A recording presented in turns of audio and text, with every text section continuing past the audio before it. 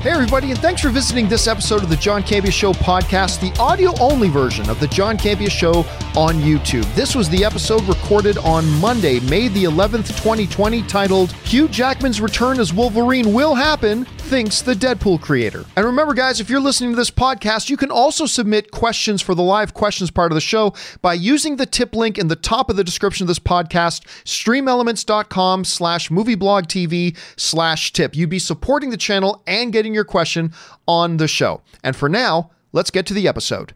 You know, last week, Rob, we discussed the first episode dropped of the new Disney Plus docuseries, The Mandalorian. They're doing an 8-part docuseries. You and I had different feelings on it. You enjoyed the episode, but you were really wanting them to go into more details about how things came about with the Mandalorian episode. I personally really loved episode 1, and I thought, yeah, hang tight, they'll get into that stuff.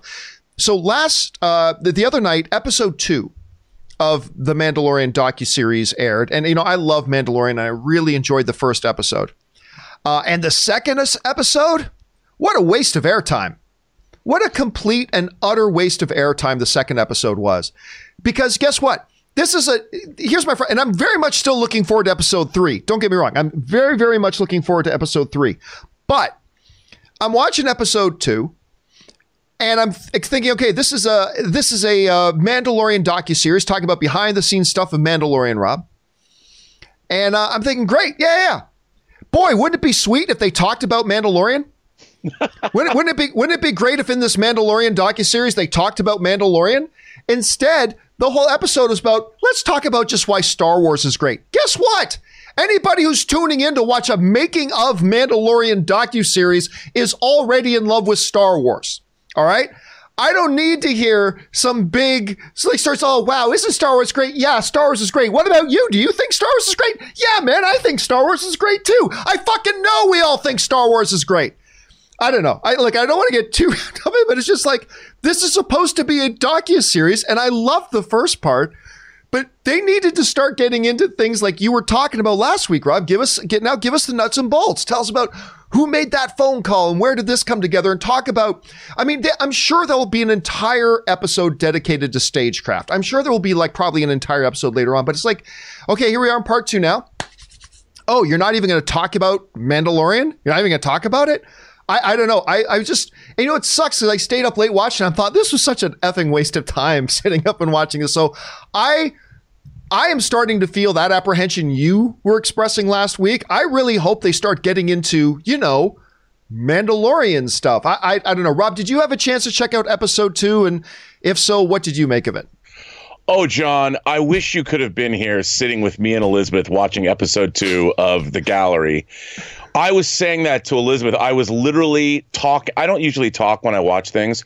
I was really angry when I was watching it. I mean, as you know, over this quarantine time, I spent 6.5 hours working with director Dave Parker making special features for our movie, The Hills Run Red, where we delved into the philosophy, we delved into the origins, we talked about how this movie got made, why it got made, what was the reasoning behind it. I'm watching this thing and I'm like, what?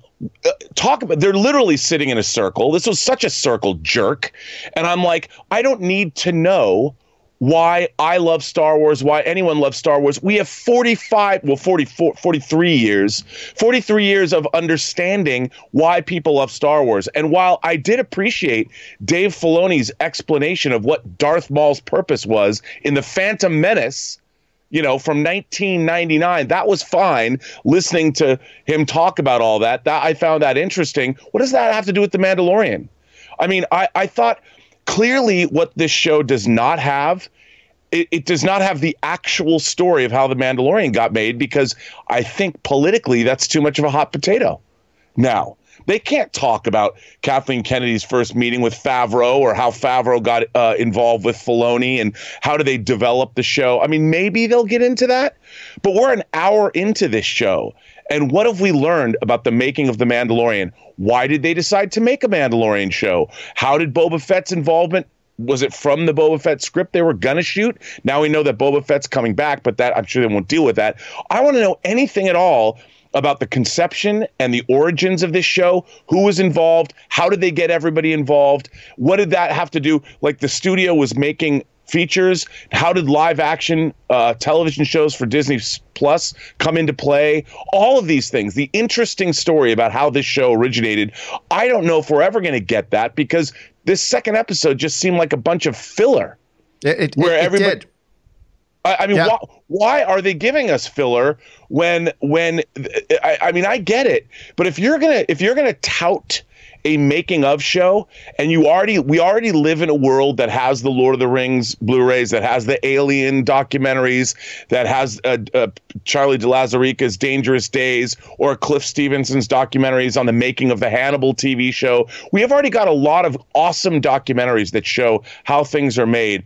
Give us that. As a matter of fact, one of the great DVD documentaries of all times ever made is The Beginning, that was on the episode 1 DVD when it first came out. The Making of Phantom Menace was fascinating. Yeah. Fascinating. And why don't they use that as a model? Yeah. Anyway, don't get me started. But look, the other thing that really got me is I finally started watching The Last Dance, the Michael Jordan era Bulls documentary thing. I'm 4 episodes in. Here's the thing. I get it. Like the first episode of the Mandalorian thing, I got it. You're kind of setting stage. Here are the players, all right? And here are the directors, and kind of went into their contributions. Okay, good. But, episode 1 of The Last Dance, if you want to talk about a great docuseries, episode 1 is, boom, this is what this docuseries is all about. All in the first episode, right? By the way, I'm not huge into wrestling anymore like I used to be when I was younger. My wife is. My wife and Kaori do a weekly wrestling podcast, actually. But Anne popped on before we went to bed last night. She wanted to watch. There's a WWE is doing a ripoff docuseries of The Last Dance, and it's called The Last Ride, and it's documenting the final 3 years of the career of the Undertaker. Right. And so my wife started watching this. And I thought I'll sit down and watch this with you for a minute. Rob, you don't have to be a wrestling fan to love this Undertaker behind the scenes. This is how these last 3 years played out. And it was only episode 1, and I dug it. And I'm just like, okay, it's an 8-part series. I'm sure you'll get around to it, but you've already 2 episodes in, and you haven't told us a single thing about how did this show come together. Like, not a single thing. And I don't know. You know what? I shouldn't be upset about it. It's just that you know how excited I was for this docuseries. I love this behind the. No, the one good thing I'll say about that episode, Rob, when when friends of mine and compatriots of mine were hanging Michael Jordan posters on their wall, I was hanging John Knoll posters on my wall. Like, John Knoll was an icon in my circle of people. So John Knoll was, of course, he's the head of effects of Industrial Light and Magic. He was on that documentary. Him and his brother also actually created Photoshop. I mean, the dude is an icon. So it was kind of cool seeing John Knoll, but I just thought it was a bit of a wasted opportunity. Anyway, we got to keep going. John Knoll pitched the idea of Rogue One. That's right. So he actually took that stuff forward and he did that. He's really cool. I would have liked to have heard more from him, because maybe he would have talked about, how they made the show. I don't know. Maybe, like you said, Rob, they'll get around to it. Question is, guys, did you see episode 2 of the Mandalorian docuseries? Fingers crossed it just gets better. Anyway, what did you guys think about it? Jump into the comment section below and let us know your thoughts. All right, guys. Next up here, on a much sadder note. Many people will remember him from Seinfeld. Maybe a little bit later, there were people who remembered him from Kings of Queen. The King of Queens, I should say. But Ben Stiller's father, Jerry Stiller, whose career, he had a made career long before Seinfeld ever happened. Oh, yeah. And it is Festivus no more. Jerry Seinfeld has passed away at the age of 92. Ben Stiller confirmed the report. His son, of course, did not report about how, where, when, why, or anything like that. But he has passed away. And of course, it's understandable most people remember him as Costanza's dad in Seinfeld, and he was so great in that. And he had this particular personality he developed later in his career, but he had a massive career that spanned stage, screen, all that kind of stuff. Truly one of the great icons passes away at the age of 92. Rob, your thoughts on the passing of just one of the great, most memorable, recognizable voice recognition faces we've had in the last number of decades, Jerry Stiller. Well, both Ben Stiller's parents, his mother passed away a while ago as well. And I was a big fan of both of them. I mean, I grew up watching them on so many different things. Ben Stiller's mom, of course, was in the movie Fame, the original Fame, which is one of my favorite movies. She plays a teacher in that. But Jerry Stiller, I mean, my God, talk about a decades-long career. And, when these people pass away, when I hear somebody dies at 92, I'm sad I won't see them again, but I always think, man, what a life well lived. And what a legacy of entertainment they've left behind for people to discover and enjoy decades from now. So I can't be sad really about what they've done. You can only look back and smile at the accomplishment of a life well lived, really. I agree. And it's so great. It's not often, Rob, that you're able to have a guy like him who had different stages of his career.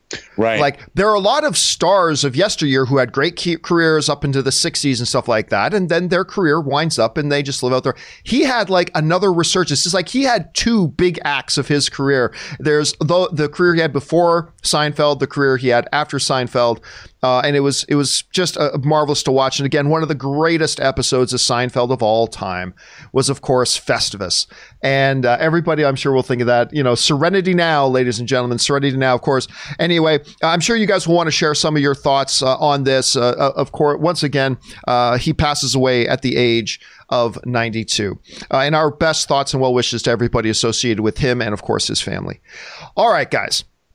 With that down, let's now move on to another off the top, and that is this. Rob, I don't know if you've heard, but there's a new Batman movie coming. There's a new Batman movie. Yep, it's true. It's 100% true. They're going back. They're doing that old comic book movie thing again, and there's a new Batman movie coming. Of course, Matt Reeves. Andy Serkis is in this one while he's trying to direct Venom 2. He's also starring as Alfred in the new Batman film, which I thought was a fantastic choice. How he's juggling both at the same time, I really don't know, and I'll have to ask him that sometime if we ever get the chance. But Rob, one of the interesting, I guess you could say, criticisms that some people, certainly not me, but some people had of the recent era of the DCEU was maybe it was too dark. Some people thought maybe it was a bit too dark, a little bit too grim, whatever. And I'm like, have you heard of Batman? Like, do you know what makes Batman tick? But at any rate, there was some criticism about him being too dark. Me, I loved seeing, this dude, Bruce Wayne, whose entire persona was shaped by watching his parents murdered in front of him as a child. And by all accounts, Bruce Wayne died that night in that alley, and the Batman was born. And I think if you really lean into that, there's a lot of different aspects to it, but the darkness of the Dark Knight is something you have to embrace. I thought it was really interesting, Rob, in a recent interview with Andy Serkis, who's of course starring as Alfred in the new rendition, he was asked about it, and he specifically said he thinks that this Batman, this Matt Reeves Batman being portrayed by Robert Pattinson, is going to be a darker take than we've had before. And he talks about how it gets really into the emotion and psychology of the character. And I'm like, yes, because, a lot of people have been wanting, understandably so, to see the detective aspect of Batman explored. And I completely agree with that. They should. That's great. But I think there's other things to explore as well, including his emotional state and his psyche and all that kind of stuff. And I think if you're really going to go into a Batman movie and understand those nuances of him, I think you got to go a bit darker. I think you have to go a bit more broody. I think that's just a part he has to be. And you have to juxtapose better, Rob, I think. You have to juxtapose the difference between his persona, his real identity of Batman, and his fake persona as Bruce Wayne. You have to give that kind of dichotomy there. And I think if you go darker, you do that. Anyway, I personally loved what I've heard here from Andy Serkis on this, Rob. You heard these comments from Andy Serkis. What do you think about it? Well, to me, I'm like, it sounds... John, you know what I wanted from this movie? A new take. I love the fact that we've had the Tim Burton take. We've had the Joel Schumacher take, for better or for worse. We've had the Christopher Nolan take. We've had the Zack Snyder take on the Batman character. And now we're going to get the Matt Reeves take, which is, I think, what makes Batman interesting is that we get these reinventions and these new as long as this feels like a whole different film. I mean, the character, I love the fact that we're getting different iterations of Batman. And I think we're going to get, I don't know how I think we're going to get a more, it might be darker, but I think it's going to be a more classical version of Batman, if that makes sense. You know, maybe a version that seems like it was made in a different era. I don't know. I mean, just those pictures of him on a motorcycle and the way the suit looks, it looks like it's going to be more grounded and yet maybe timeless, if that makes sense. I don't know. I mean, we haven't seen any footage, so I'm talking out of my ass, but that's what it feels like. And when I read these comments, I read them yesterday, and I was like, well, this sounds interesting. I mean, I'm down. And remember, Andy Serkis and Matt Reeves did a great job with 2 Planet of the Apes movies. So they've got a shorthand, the way they work together. So I'm expecting great things, man. Great things. I agree. And you know what? It's easy these days because being darker is the cool thing right now, right? So it's easy to come out and say, oh yeah, this will be darker. And we've heard the way Andy Serkis expresses it, I think I buy it. I buy that that's what they're going to do. And when you especially look at some of the tone that Matt Reeves brought to some of those Apes films, you know, a darker kind of look at things is something that he's very comfortable in. So it's going to be interesting to see. Question is, guys, what do you think about that? About the idea of taking this Batman character who's now got a fairly extensive history on the big screen, even if it's only recent, you know, in terms of a couple of decades. But what do you think about them taking this character now and making him even darker at this point as they go delve more into the detective aspect of him and all kind of stuff? What do you guys think? Jump down into the comment section below and let me know your thoughts. All right, guys. With that down, we got one more thing to talk about off the top, and that is this. Rob, we've been talking for some time now about the plight of AMC theaters. You know, we've covered it all before. Cole's Notes. They spent tons of money to acquire new theaters, upgrade their theaters, put in the prime theaters, put in all the leather seats, and then a ton of money to get their AMC A-list, the best thing that ever happened to film fans, by the way, to get their AMC A-list program up and running. And just as they finish spending all that money and going into all that debt to start reaping the rewards, the lockdown happens and the quarantine happens and they're forced to shut down and they've been in some financial trouble. So, Rob, you and I have talked a bit about over the past number of weeks, you know, what's the navigating way out for AMC? How can this resolve? Are they going to completely go under? Will a third party come and get involved in this? And I want to jump in a time machine right now, Rob. I want to jump in a time machine. And I want to go back about a month ago, when I proposed a possible solution to how AMC might be getting out of all this thing. Let's jump back and visit John and Rob from 1 month ago. Check this out. And there are the financial institutions that are saying they expect AMC to breach, and there is a low likelihood that they will ever reopen their doors again. I, of course, believe they will, because I believe a third party will come in and save the day, be that the studios or maybe a company like Amazon. But Amazon. I don't see Amazon having a problem if they owned and took over this major movie theater chain. I don't see there being any problem, because Amazon makes money when people buy movies off of Amazon, even if those movies belong to other people. Listen, with Amazon trying to get a foot into the entertainment business, with them having enough money to, without blinking much, paying off all the debt for AMC theaters and having all the operating capital in the world to make them up and run, you keep all the infrastructure there. You keep all the people. You just come in and say, okay, now we are paying off that $5 billion in debt, which Jeff Bezos goes, wait a minute, I think I've got that in like a back pocket here. Yeah, here you go. Here's $5 billion. So you pay off the $5 billion debt, you take over controlling interest of the company, and you just let it run, and you slowly start to work that synergy of working in Amazon branding into it. So that was 1 month ago, Rob. That was 1 month ago. So what do we wake up here to today? Ed and I wake up today and we find this and the headlines. AMC Entertainment stock soars on Amazon acquisition speculation. Actually, and it's being reported in a lot of the financial trades right now that it looks like Amazon is interested and is circling the idea of taking a look at AMC theaters. And Rob, you know what I think about this. I mean, I already made this case a while ago. I think this is a perfect marriage. I think this is a perfect marriage on a couple of levels. Number one, AMC, I should say, AMC needs help. right now. There's no way around that. AMC needs help right now.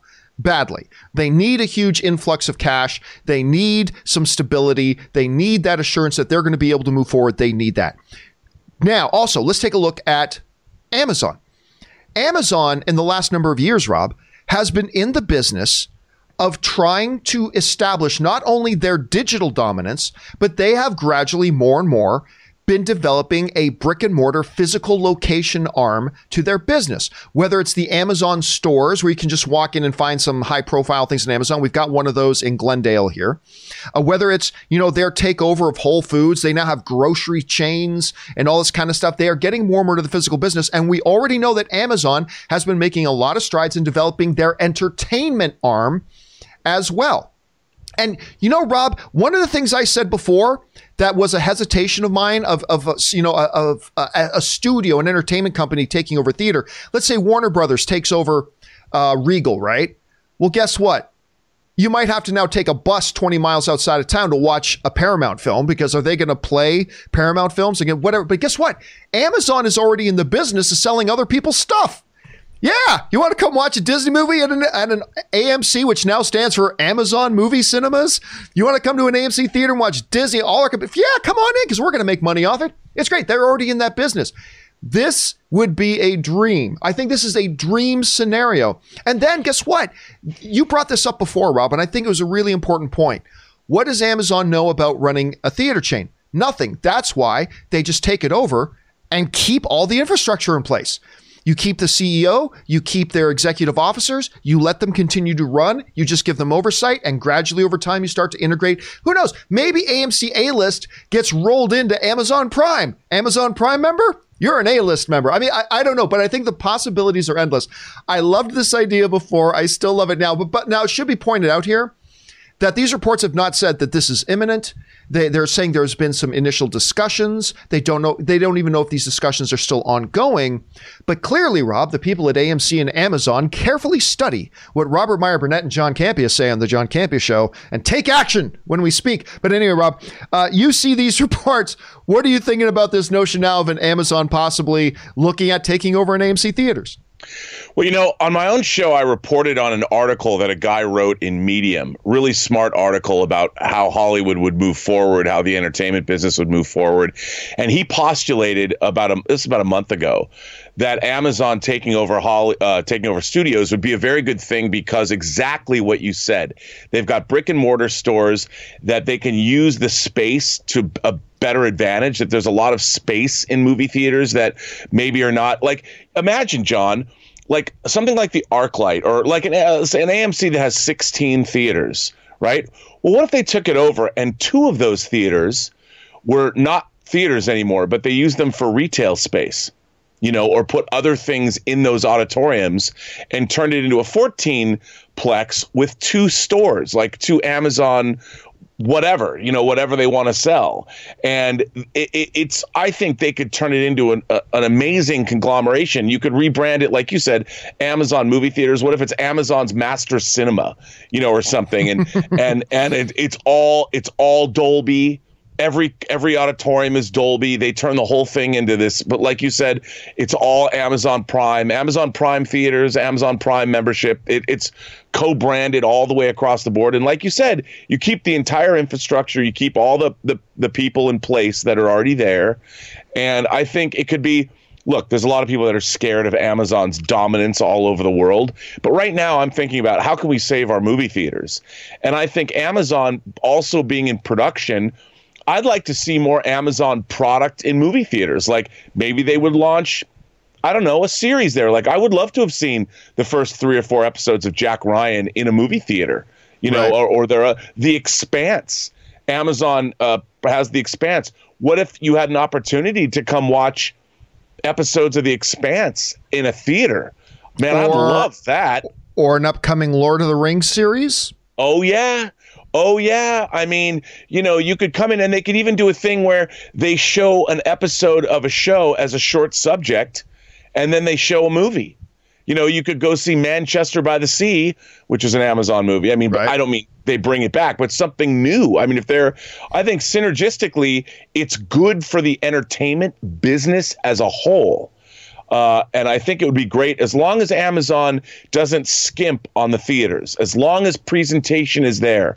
The thing that those Dolby Cinemas are so dope, as long as they maintain that quality. That's why rather than saying Amazon Movie Cinema or whatever, I think they should call them Master Cinemas or something, and make sure that you're getting a premium experience across the board. That's what's I'm most interested in. Best project. When you look at what Amazon is doing with their physical stores right now, they are pioneering new technology. Like a lot of these Amazon, they have these grab and go stores where literally you go into the store. They are pioneering great technology. You go into one of these Amazon stores. Have you seen this? And you scan your AMC Prime bar, right? When you go into the store, you scan your AMC Prime thing as you go in. You just grab everything you need and walk out. And it automatically, they have all this sensor technology to know exactly what it is you took and put in your cart.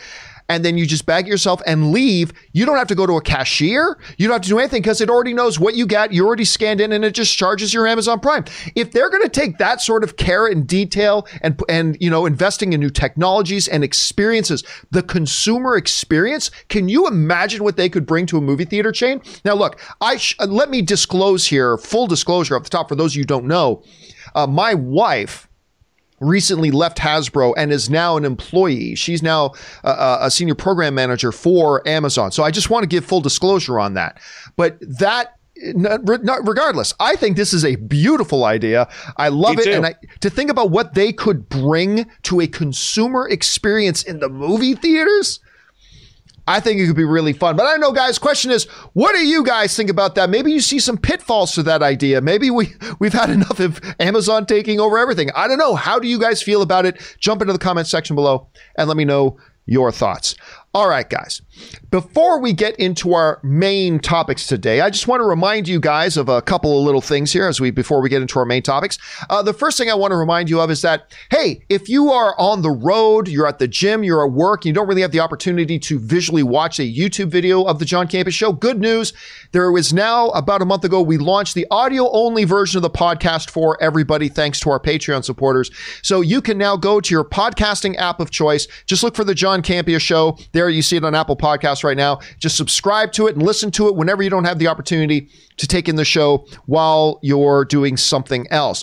Also, guys, of course, want to always make you aware that we now have the shop open. You can simply go anytime over to thejohncampeashow.com/shop. And from there, you can get John Campea Show merchandise. You want to see, I just did a behind the scenes tour of the studio. If you want to see a listing of everything that I talked about in that, I have it all listed here over there. You can go and find that there. So there's that stuff. And you guys can go and check that out whenever you like. All right, guys. With all that down, let's now move on to our main topics today. And how do we select our main topics here in the John Campea Show? Well, it's really rather simple. You see, you guys come up with our main topics by going anytime 24/7 over to www.thejohncampeashow.com/contact. Once you get there, you're going to see a form. Fill it out with your topic or question, hit submit, and then maybe, just maybe, you might see your topic or question featured as a main topic here on the John Campea Show. With that down, let's move on to main topic number 1. And our first main topic today gets submitted to us by Poe, who writes, "Hey, John, love the show. Thank you so much, Poe. Appreciate that. Did you see the New Gods director Ava DuVernay gave a new update on the movie? She said that she's working on the 4th draft of the script, and she said that a character named All Widow will make an appearance in the film. What are your thoughts? And stay safe." All right. Thanks a lot for sending that question in, man. And yeah, so what Poe is referring to, as we go over here and take a look at that, Ava DuVernay, who was announced, it feels like in 2012, that she was going to direct a New Gods movie, but in all seriousness, it was like 2017, 2018. It's been a couple of years, it feels like, since she announced it. She got on her social media, and she did mention, "Because you asked so nicely, working on a 4th draft of a scene featuring All Widow this week, XO." So she is still working on this thing. Now, listen, they announced this forever ago. I said at the time that I have my doubts that this project is ever going to see the light of day. And let me update that. I still have my doubts that this project is ever going to see the light of day. I think Ava DuVernay wants to do it. I think she's clearly working on it. But lots of projects get worked on, Rob, that never actually cross the finish line and get produced in a movie. I don't know. This just seems to me like it doesn't work. Now, there could be an argument to be made here that DC, before giving the official green light on anything, is going to sit back and wait and see what happens with the Eternals. And not that there's a tremendous amount of similarities between the Eternals, just maybe on the surface, the Eternals and the New Gods, but it could be. You could make an argument that maybe they're sitting back and waiting to see how that gets responded to by an audience. I don't know. I still am skeptical about this. But anyway, Rob, I wanted to throw this over to you because you know more about New Gods than I do and all that kind of stuff. I've done a little bit of reading here, but this character, All Widow, they're talking about. What's your reaction to her talking about she's going to be including this character, and what ramifications could that have on the project as a whole? Well, she's Queen of the Spiders, and she's a good guy, or a good queen, and she assists. She's an ally of the New Gods against their struggle against Darkseid. It's kind of a deep cut, sort of. When I hear that she mentions All Widow, I'm like, that wouldn't be at the top of my list for one of the characters that I would want to see. Not that won't be cool, but I'm more interested in Mr. Miracle and Big Barda and Orion. And I think it's kind of odd that she mentions that. It's cool, but I would rather know that more marquee characters are going to be in the New Gods. But again, I keep thinking about, I like Ava DuVernay. She's done some great work. I mean, Selma and the 13th, that documentary, great. But I really didn't like A Wrinkle in Time. And that was a book I grew up with. So I'm skeptical. I'm going to maintain a high level of skepticism for this movie, John. I want it to be good. I want it to come out. I love Kirby's Fourth World. I please make this good. Yeah, I don't know if it's. I'm with you on Wrinkle in Time. I wanted to like Wrinkle in Time. Oh. Not a good film. But it's funny though, because I remember you and I even had a discussion. There were people out there, like before this movie came out, there were people out there who said A Wrinkle in Time is kind of unfilmable. Like it's almost like the Silmarillion in a way. It's like almost unfilmable. How are you going to do that? And hey, it was a tall order. And like you've already pointed out, the stuff she's done both on Netflix and of course Selma, she knows how to tell a story on film. Oh yeah. And plus, I kind of have a crush on her. And I was disappointed with Wrinkle in Time like you were. I still don't believe this project's actually going to happen. I'm not saying 100% it won't. I'm just saying I remain skeptical. Do you think this project's actually going to happen? Do you think Warner Brothers will actually do a New Gods movie? I think this movie, from a tonal standpoint, is a tough nut to crack. I remember, John, wondering, could they make a Thor movie work in the same universe as Iron Man? Well, this movie has about 10 different characters that are going to each have their own problems being portrayed on screen, much less being portrayed on screen altogether. I mean, remember, this movie, the New Gods have a character called the Black Racer who goes around the universe on skis. Now, how do you make that work? He's kind of like the Silver Surfer, but on skis. I don't know, man. This is a tough one. A tough one to see. How is it going to work? I don't know. All right, guys. Well, the question here is, what do you think about Ava referring to and referencing All Widow going in? Do you think this movie will ever actually see the light of day? Maybe you're excited about the prospect of it. What do you guys think? Jump down to the comment section below and let us know your thoughts. All right. With that down, let's move on to main topic number 2. And our second main topic today gets submitted to us by Sam Sprill, who writes, "Hey, John and Rob, it's been reported that Mike Flanagan is set to adapt Stephen King's novel Revival for Warner Brothers. For me, this is exciting news since he is the director behind Dr. Sleep and the Netflix series The Haunting on House Hill. Your thoughts?" All right, thanks a lot for sending that in, man. And listen, I'm going to tell you right now, Dr. Sleep was probably the most underappreciated and underperforming compared to what it deserved to do movie from last year. Dr. Sleep starring Ewan McGregor, which was a terrible title for it. I don't care that the book, that was the name of the book. I don't care. It was a terrible title for it. It confused too many people. They didn't market it right. But the movie itself was great. I was perfectly happy with the film. I had a very, very good time watching that movie. I thought they did some really cool things with it. It deserved to do better. Of course, it very much did struggle a bit. But I'm telling you what, Mike Flanagan did a really good job, I feel, directing that. And I've seen a few episodes of that Netflix series. My wife loves it. I liked what I saw. I haven't seen the whole thing. I got like 3 or 4 episodes in, and then I got sidetracked, but he's done a good job with this. Now, how I feel, though, about him doing Revival, I don't know, because I have not read Revival. I mean, I've read the synopsis. I understand it's about this preacher kind of loses the way, his connection to this kid later on, the two reconnect, all this kind of stuff. I really don't know much about it. All I know is this. He did a fabulous job, Rob, with one Stephen King property. Sign me up to see if he wants to do another. Now, Rob, besides being a film guy, you're a book guy. I'm going to go out on a limb, and I'm going to guess you have. We haven't talked about this. I'm going to guess you have read Revival and you know about it. Have you read it? And if so, give us what's it basically about, and then what do you think about Mike coming on to direct and develop a project based on it? Well, not only have I read it, it's my favorite Stephen King book that's come out in the last, I don't know, decade. Really? And yeah, it's the odyssey of a man who has a very interesting relationship with electricity, let's say. And there's elements of Frankenstein, there's elements of Ringling Brothers and Bailey Circus. It's a very interesting character study, and I loved the book. Now, I've talked to a lot of people that didn't love it as much as I did.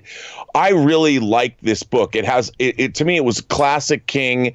It deals with Americana. It deals with memory. It deals with loss, personal loss. It's really good. And it's the kind of, to me, it was classic King. And I love the book. And I think he's a perfect director for it. I'm really excited. And like you, I thought Dr. Sleep what Dr. Sleep did was actually pretty amazing, being a sequel to both the novel and the movie, The Shining, which is crazy considering how different both of those things are.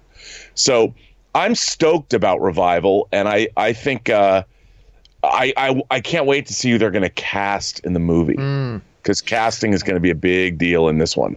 Well, they've got the right filmmaker behind it, and that's the part that excites me most. Question is, guys, have any of you guys read Revival? If not, what do you think about the guy who directed Dr. Sleep coming in and developing this new Stephen King property?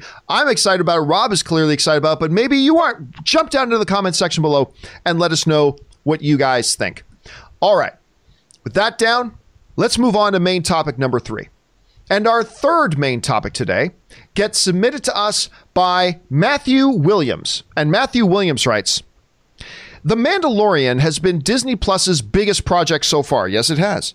Not so much The Mandalorian's documentary series, but The Mandalorian has.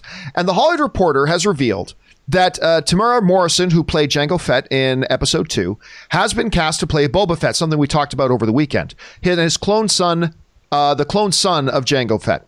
Is this a good idea? I thought Boba Fett died in Jedi. Are they trying to make up for not making a Boba Fett movie or series? Thanks for all you do, and stay safe. All right, thanks a lot for sending that in, man. And yes, the news broke on Friday, actually, that Morrison, the actor who played Jango Fett and was just recently in Aquaman, by the way, and we liked him as Aquaman's dad in that very much. But that Hollywood Reporter saying he's coming into Mandalorian Season 2, and he's going to be playing the bounty hunter, Boba Fett, who they, of course, teased in the episode Gunslinger of Season 1 of Mandalorian. That's got a lot of people excited. I'm torn. I'm not going to lie. I'm torn on the idea of Boba Fett coming in. And I talked about this on Open Mic this weekend because on the one hand, I don't like Star Wars shrinking the universe. Like, I don't like that every time we go into a Star Wars property, we have to trip over another character we've already met and we already know. You know, Rob, the analogy I've always given is that you know how if you live in a big town or a small town, by when you walk out your front door, how long does it take you to bump into somebody you already know? If you walk out your door and you can walk around for an hour or two and not see anybody you know, you probably live in a Los Angeles or New York. You probably live in a really big world. However, if you step out your front door and you immediately at your doorstep run into 5 people you know, chances are you probably live in a pretty small town. And Star Wars, to me, over the years, has continuously shrunk and shrunk and shrunk and shrunk the Star Wars universe instead of embracing the expansion of it. And one of the things I loved about Mandalorian was it's the first real new Star Wars thing that we've gotten that just was all new. New characters, new stories, new locations, although they did visit, like Gunslinger, they revisited some places. So on the one hand, I'm a little bit apprehensive of them bringing in Boba Fett. On the other hand, he is one of the coolest Star Wars characters of all time. The fact that they're bringing Morrison back for it, what is there not to be intrigued by that? So I'm a little bit torn. I admit, I'm of two different minds. But Rob, when the question comes up about why do this, I'll tell you right now why Disney Plus is bringing in Boba Fett. I will tell you right now. It's 2 words. Fan service. It's totally fan service. It's nothing but fan service because Boba Fett is super popular. Everybody gets excited at Boba Fett. Let's bring in Boba Fett.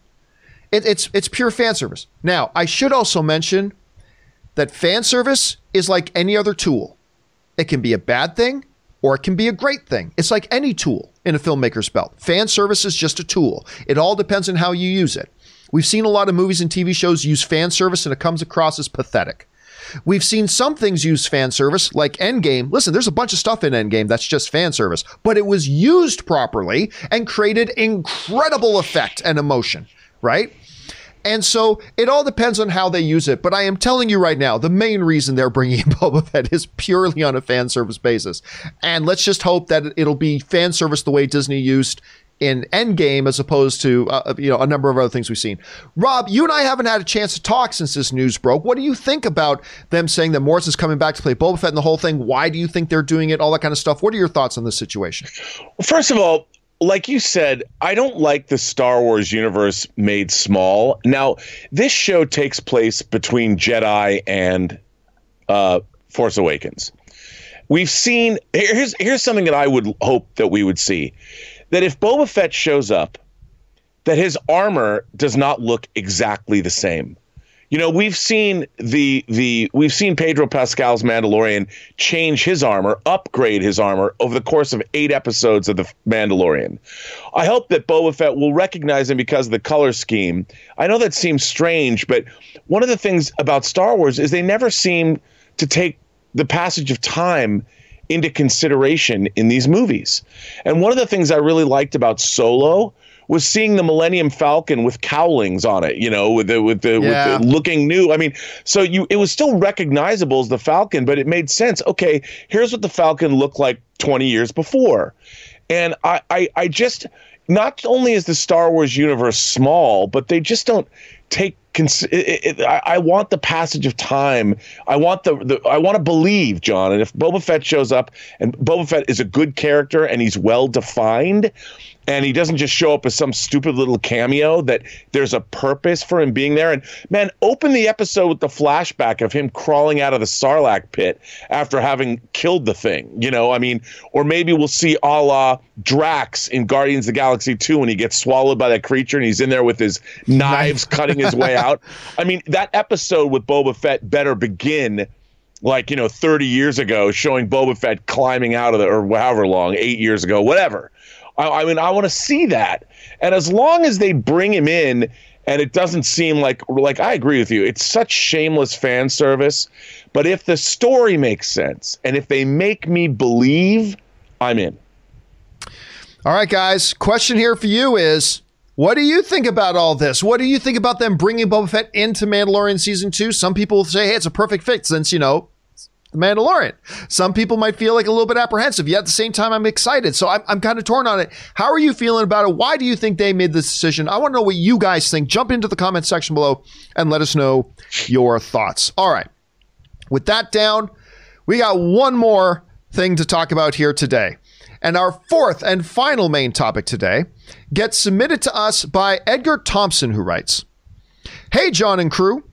I wanted to know if you had a chance to see that Deadpool creator Rob Liefeld still believes that Hugh Jackman will come back to play Wolverine at least one more time. With the whispers and rumors that Jackman might return already, does this add any credibility to those rumors?" All right, thanks a lot for sending that in, man. And yes, ever since Hugh Jackman announced that he was hanging up the claws for good, there have been constant rumors and buzzing that, oh, Hugh Jackman's coming back. Did you know Hugh Jackman's coming back? Did you hear all this? Rob, I still remember When one of the first promo images of Thanos came out before Infinity War, and it showed that Thanos had like the 3 scars down the side, I still remember this massive thing online about this is proof and confirmation that Wolverine is going to be in it because 3 claws. I mean, but you know, that's the thing. That just kind of shows how much everybody loves Hugh Jackman as Wolverine, and everybody's wanting to see it. And yes, in recent days, we have had more whispers and more speculation about it. Now, adding to that comes Deadpool co-creator Rob Liefeld, who said the following. He was asked about the possibility of a Hugh Jackman, talk about the future Deadpool and possibility of Hugh Jackman coming back and who they might cast next. This is what he said. I'm stuck on Hugh Jackman. Having met Hugh and having loved Hugh, there is only Deadpool because of Wolverine. I was doing Deadpool in the comics to get to Wolverine. Wolverine was always the goal. I can't answer the question on Wolverine because I'm stuck on Hugh Jackman. I hope to God he comes back. I do. He's been seriously firm that he's not going to be Wolverine, and I don't believe him. I foolishly don't believe him.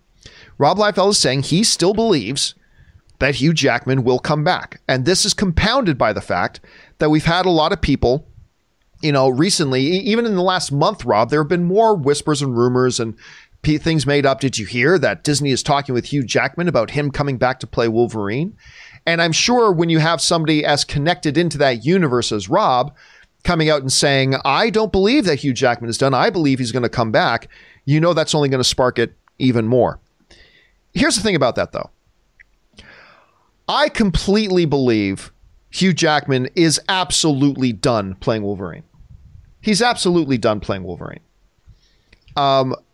It just, for a couple reasons. One, he played the character for well over a decade, almost 2 decades, 2 decades. He played the character for about 2 decades. All right. He had the fabulous swan song in Logan.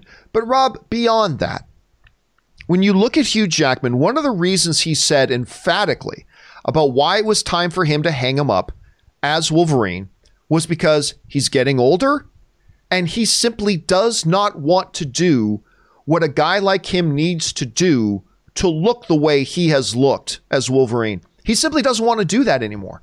He does not want to have to do 3-hour-a-day workouts and all this kind of stuff. He wants to spend time with his wife and kids and act in different things. And by the way, his newest movie that's on HBO right now is fantastic. Bad Education with him and Allison Janney. It's amazing. Go and watch it if you have a chance. It's on HBO now.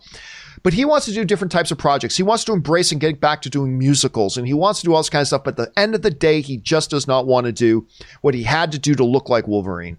And if you saw him recently, while he is clearly still in really good shape, he's not in Wolverine shape anymore. And I just don't think at his age, I don't think he's got, and with the kids that I just don't think he has any interest in doing it. He did his due, Rob. He served his time. He served the fan community so well. And I appreciate what Rob Liefeld is saying. I do. I appreciate that there are fans like myself who would love to see him come back as Wolverine. God, even as just a cameo in a Deadpool movie, would love to see it. I think we just have to come to grips with the fact that he's done. He's insisted he's done. He's clearly looking like he has no interest in getting back in that type of shape. He's moving on, and I think we do too, and we just need to look forward to a new Wolverine. But Rob, let me ask you.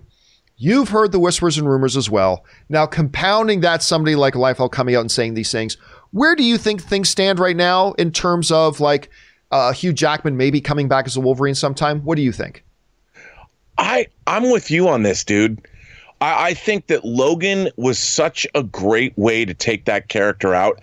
How many actors play a fictional character for 18 years and do it as well? Arguably, his best Wolverine was his last Wolverine.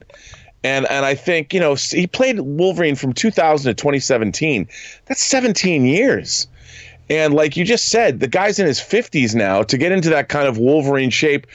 I mean, I could see him if they did some kind of a cameo. But it's not like you're going to get whatever he would be in a Deadpool movie. It would be a joke. Like literally, it would be this funny, wacky, jokey thing. And I just don't think that Hugh Jackman, after doing Logan, would come back as some kind of a throwaway guffaw to the legacy of that character. I just don't think that he'll do it unless he comes back and he's actually playing Hugh Jackman, the actor who played Wolverine. I could see them doing something like that in a Deadpool movie, but I don't know. I don't think he's going to come back, man. I don't see it.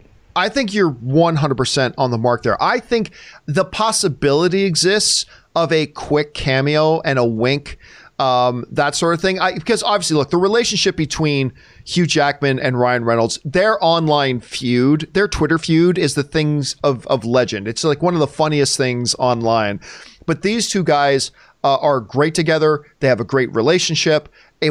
People would love to see even just a thing. He doesn't have to work out. Put on the leather jacket, have Deadpool bump into him in a bar for a second, just freak out. Oh my God, you're him, or something like that, and then leave. Look, that's always within the realm of possibility. That can always happen.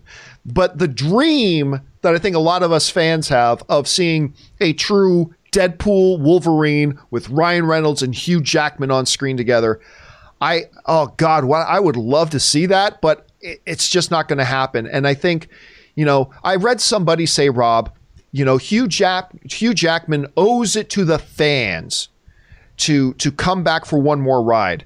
And I would say the F with that. Hugh Jackman gave the fans nearly 2 decades of this character, of busting his ass and working his ass off. And he reaped great rewards, sure. And he kept coming back and doing it and ended it with one of in my opinion, Rob, one of the top 3 greatest comic book movies of all time in Logan. He served the fans for a long time. And if he says it's time for him to move on, I think this whole, don't besmirch his legacy as Wolverine by going, he owes it to the fans. No, he gave to the fans. He gave to The Office. Come on. He did. That's a great way to put it. He did it. So I don't know. Who knows? Guys, what do you think about this? Do you think, oh my God, why are people still talking about this again? Or are you thinking like, hey man, listen, if Robert Liefeld is saying he believes Jackman's still going to come back, maybe there's something to it.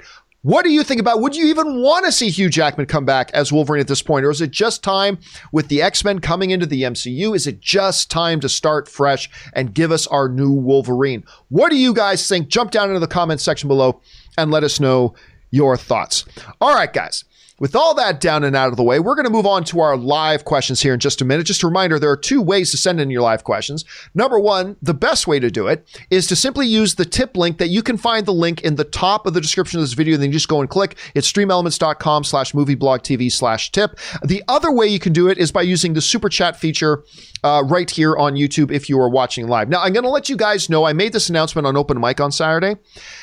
Because I've been doing play-in chats through the week, there have been a few questions that got skipped and missed and overlooked because, I do play-in chats and what got mixed in with what were questions meant for the John Campea show. So starting this past weekend, I am separating out the questions. So we're going to answer the tip questions first, and then we will answer the super chat questions, just so I can separate them as I'm doing play-in chats to make sure nobody gets their questions missed. So I'm going to do them separately, and there we go. And we will do that when we come back. So for now, Robert and I are going to take a quick, probably 2.5 minute break here. I'm going to stretch the legs. We're going to refill our drinks, rest the vocal cords. So if you guys will hang tight with us, don't go anywhere. We will be right back with your live questions. We'll see you in just a minute.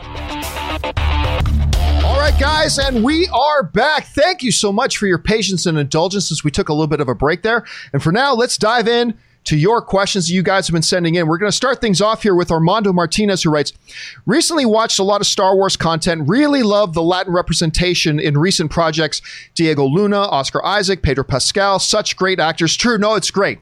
And it is really good to see Star Wars being such a big, vast galaxy when they're not shrinking it by bringing in all characters we already know, but it's see them bringing in more and more inclusion and stuff like that as well. It is really great to see. And those are the key thing here, Armando, is that those are all great performers. That's the important thing, and it's really good to see. All right, the film guy writes, hey, John, regarding the cameras used for your documentary, if you are hoping that it could possibly go to a streaming service, they generally only accept films shot with a minimum of 10-bit video codec, and the Sonys you have are only 8-bit. Best regards. See, there's a little bit of confusion in that. And Rob, I remember this happened. There was a lot of confusion because remember this, Rob, that a little while ago, there was like these guidelines put out by Netflix saying these are the types of cameras that have to be used to make Netflix series. the thing is, that was true of cameras and equipment being used for Netflix originals. Netflix and many other streaming services, they actually would still get other movies and projects that were not, like for instance with Netflix, I know for a fact there are a bunch of projects that they have taken onto the service that aren't Netflix originals and weren't made under the Netflix banner, but they've acquired them to put them on regardless, even though they don't meet those specifications. So I did look into that, and apparently, yes, the streaming services will still acquire projects regardless if it meets those technical requirements or not. There are certain ones that they do. But Rob, have you heard anything different about that? No, but I mean, I'm working on this Netflix project. They have very strict guidelines of what they want in terms of deliverables and in terms of technology. So, yeah, I mean, some things that they like, it wasn't under those guidelines, and they will acquire things. But they are pretty strict. When it comes to their original programming, yeah, they absolutely are. All right, next one up. JJ the Sith Plane sends in a $50 tip. Thank you so much for that, JJ the Sith Plane, for supporting the channel on that level. And if there is a question in here, we will answer it now and answer it in its own standalone video in the next couple of weeks. Keep your eyes open for it. That's right. JJ the Sith Plane writes, "Hey, John, one of my favorite movies is Apocalypto. It is a crazy film and brilliantly directed by Mel Gibson, actually. So last night, me and my girlfriend wanted to watch it, only to realize it was nowhere to be found. No streaming, not even to buy. What's the deal with this?" I have to believe that's not true, because I watched it on streaming, like not Netflix, but I watched it on streaming like a year or two ago. I know I've watched it on streaming, so I know that can't be true. I don't know. I couldn't tell you off the top of my head where it is, but it's available. It's available somewhere, because I've watched it. I couldn't tell you right now where I got it from. I want to say I got it from Google Play Store, because that's where I normally get my digital content, but I can't remember that for sure. Rob, have you heard anything about this at all? No, I haven't. That doesn't mean it's not out there. It's not. I just, maybe I haven't been paying attention. All right. Hey, listen, JJ, I'll tell you what, I will look into that a little bit more and see what I can find. So keep your eyes open for when I do your question as its own standalone video on the channel. Again, thank you for supporting the channel on that level, dude. And I will see what I can find out for you. Thanks for writing that in, man. All right. JJ Sith Plane also sends in another $50 tip. Thank you so much for that, dude. He writes in, "A few days ago, I was on Netflix and so happened to stumble across one of my guilty pleasures, Mortal Kombat. I love that movie so much, regardless of how horrible it is. What is one of your favorite movies that's just bad?" And well, first of all, Rob, I gotta say, like Mortal Kombat, it is truly the epitome of a movie that I just look at and go, this was not a good movie. And oh my God, I love it so much. I love Mortal Kombat. But the one that I often go to when people talk about guilty pleasures or movies that are truly, truly terrible, but I get enormous amounts of entertainment from watching them. You know what I'm going to say, Rob? It's Vanilla Ice's Cool as Ice. I knew you were going to say that. It is, seriously, it is one of the worst motion pictures ever made in cinematic history. But, oh my God, it's so enjoyable to watch. It's so much fun. Here's what you got to do. You got to get a group of 4, 5, 6 or more friends. Have a couple of adult beverages. I don't drink myself, but have a couple of adult beverages, pop that in, and just enjoy. You will laugh more at this movie and have such a good time watching it. It is crazy. Rob, if you had to say, what's your one go-to movie that you just know is horrible, but man, you cannot help but watch it? I got to tell you, it's The Specialist with Sylvester Stallone and Sharon Stone, and it's got a John Barry score. I mean, it's the pinnacle of studio filmmaking that should, by all, it should be good, but it's just, and it's not that it's. I mean, it's not horrible like Plan 9 from Outer Space horrible. It's just so. It's just ridiculous, but I love it so. I love anything Sylvester Stallone's in. But what's more amazing to me is there's a love scene in a shower between Sylvester Stallone and Sharon Stone, and the camera lingers more on Stallone's muscles than it does on Sharon Stone's gorgeous naked body, and that is the epitome of what's wrong with the film. Not that I don't love looking at Sly's body, but come on, man, really. All right, next up. And again, we will address that in its own standalone video at some point in the next couple of weeks. Thanks for sending that in, man. All right, Miguel E. writes, "Hey, John and gang, love the show. Thank you so much. We need to talk about how great Mark Ruffalo is. Yep, we normally do. I just saw the movie Dark Waters. What a great legal thriller and performance. Also hearing the great buzz about his twin performance in I Know This Much Is True on HBO. Listen, one of the movie that to me was not 13 Going on 30, but you should go and watch that, Mark. When nobody knew the name Mark Ruffalo. He was in 13 Going on 30 with Jennifer Garner. But the movie to me that made me go, holy crap, this guy is truly legit. I mean, this is truly a great actor. I'm not going to say he's on the elite level, but he is truly one of the really great actors in Hollywood right now. He did this movie a number of years ago called The Kids Are All Right with Annette Bening and Julie. Oh, I'm forgetting her last name. Anyway. He did this film called The Kids Are All Right. And that was the movie to me that made me go, oh my God, this guy's good. Like, he's so good. But he's also, I mean, talking about Dark Water, it just kind of came in and then flowed out with barely a whisper. But I believe it was directed by Bill Haynes. And it had Bill Pullman, who I love. It had Anne Hathaway, who I love. It had Tim Robbins, Shawshank Redemption alum, who I love. It's a really, really good little movie. And it didn't get the attention it deserved, Miguel, at all. So I completely agree with you. All right, next up, 50 Shades of Geek writes, Thanos in Endgame didn't know who Scarlet Witch was because it was Guardians of the Galaxy Thanos 2014, and Scarlet Witch wasn't around until Age of Ultron in 2015. In the words of Bruce Banner, time travel. Actually, that's a good point. That's a very, very good point, actually. So, Rob, what he's referring to here is somebody brought up the Scarlet Witch thing, and I talked about just how great that scene was. Like, that scene between her and Thanos, it was 3 iconic lines. You took everything from me. Thanos, I don't even know who you are. Both incredible badass lines. And then the line that I believed defined Scarlet Witch for the MCU moving forward, you will. That's the line to me that completely defined that character. But at any rate, I said, but you know what? Thanos was playing with her because he clearly, he already studied the heroes of Earth. He knows who the heroes of Earth are, because we know that from his talk with Tony. But 50 Shades of Greek just brought up a good point. This was Thanos of a few years previous, before Scarlet Witch really became a presence on Earth.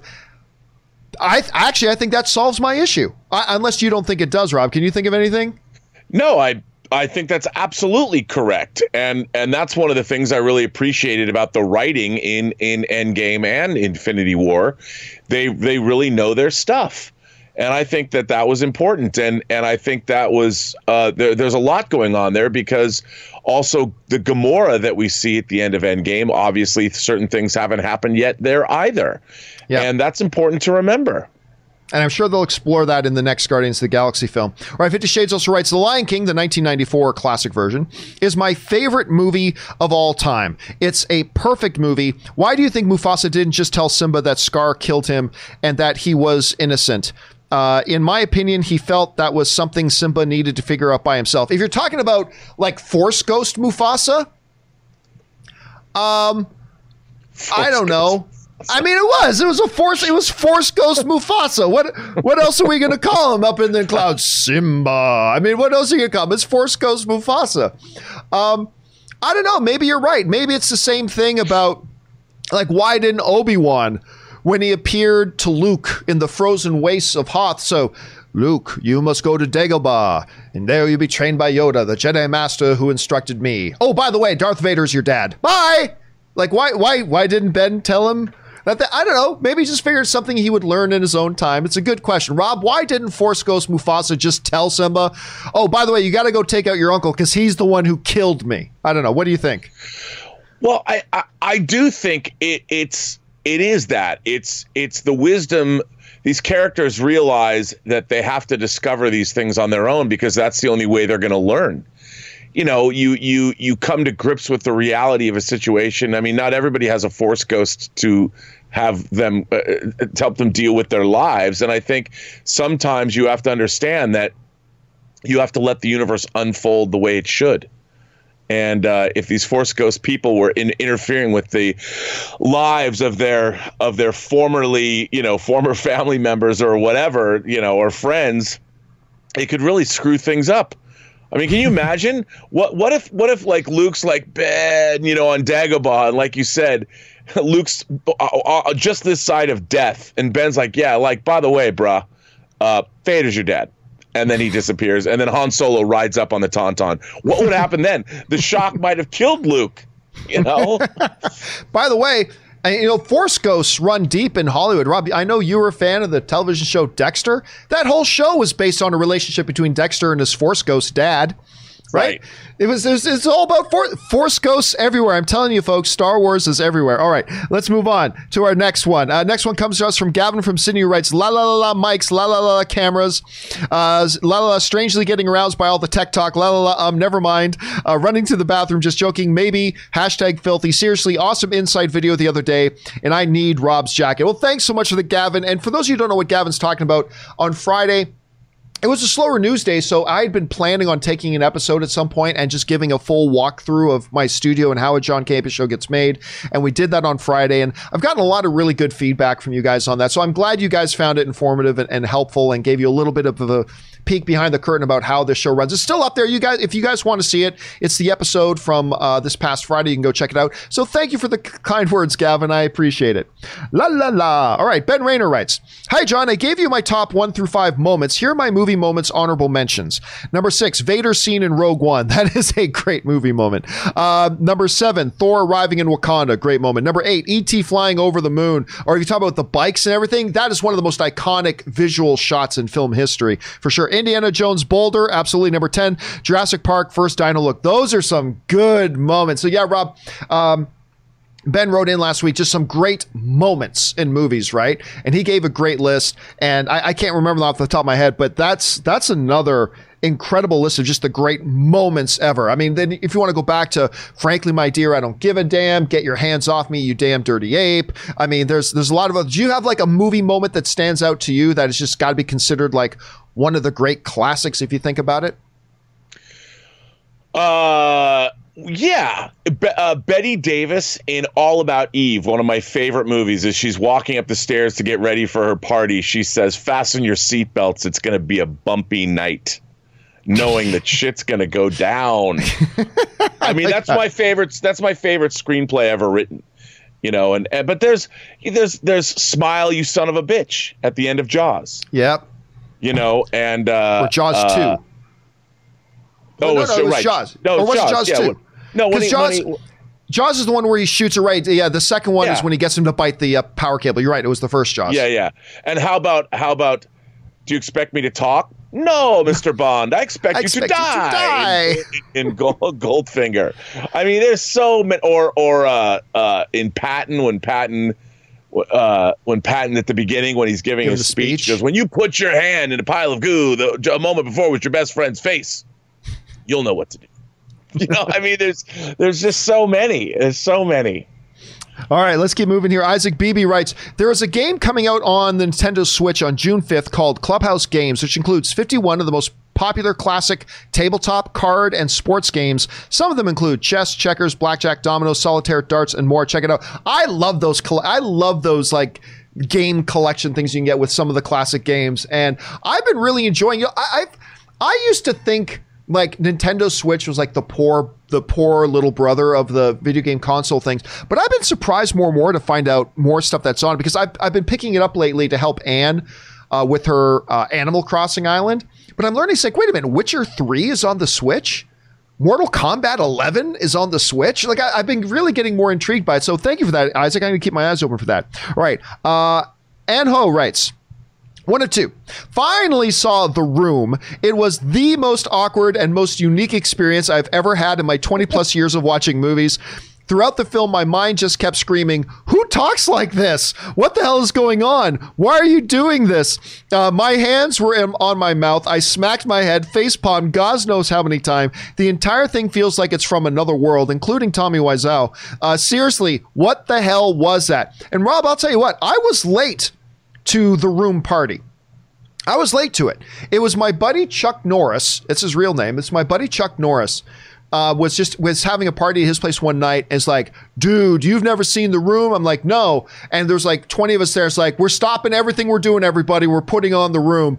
And we watched The Room. And I'm like, it is a thing of legend, Rob. It is a thing of legend. Rob, how does a movie like that continue to have like the cult following that it does today? And even have another movie, of course, The Disaster Artist, made about it. What was it that gives it that sort of longevity and odd appeal? Well, I think you just nailed it. It's just so odd. Like, there's nothing in it. Like, anybody who's watched a movie would know, like, okay, perhaps we should do another take. Or perhaps when you're walking into the room this way, or literally the room, or when you're saying, you know, when you're tearing me apart, Lisa, why don't you bring it down a little bit? But there's none of that. There's like no self-awareness of how movies are made at all. And performances, there's no, so it becomes in its I don't want to say it's inept, but there's something in its in its incompetence. It becomes its own unique thing. It's not even bad like other movies are bad. It is of one of a kind, and when you look at it, you're like, what is this? And I think for that reason, you're looking at something that becomes, in its ineptitude, it becomes something unique. It's of a piece. There's nothing else like it. So when you're watching it, it has a strange spell that it casts. I don't know if it's a good spell, but it's unique. It is the only thing like it in the world. So maybe in that, it's worth celebrating. That's a good insight on that, man. All right. Ryan Lohner writes, Season 2 of the Netflix series The Hollow has just been released, and I highly recommend it. Of course, it's a Netflix thing, so I've never heard of it.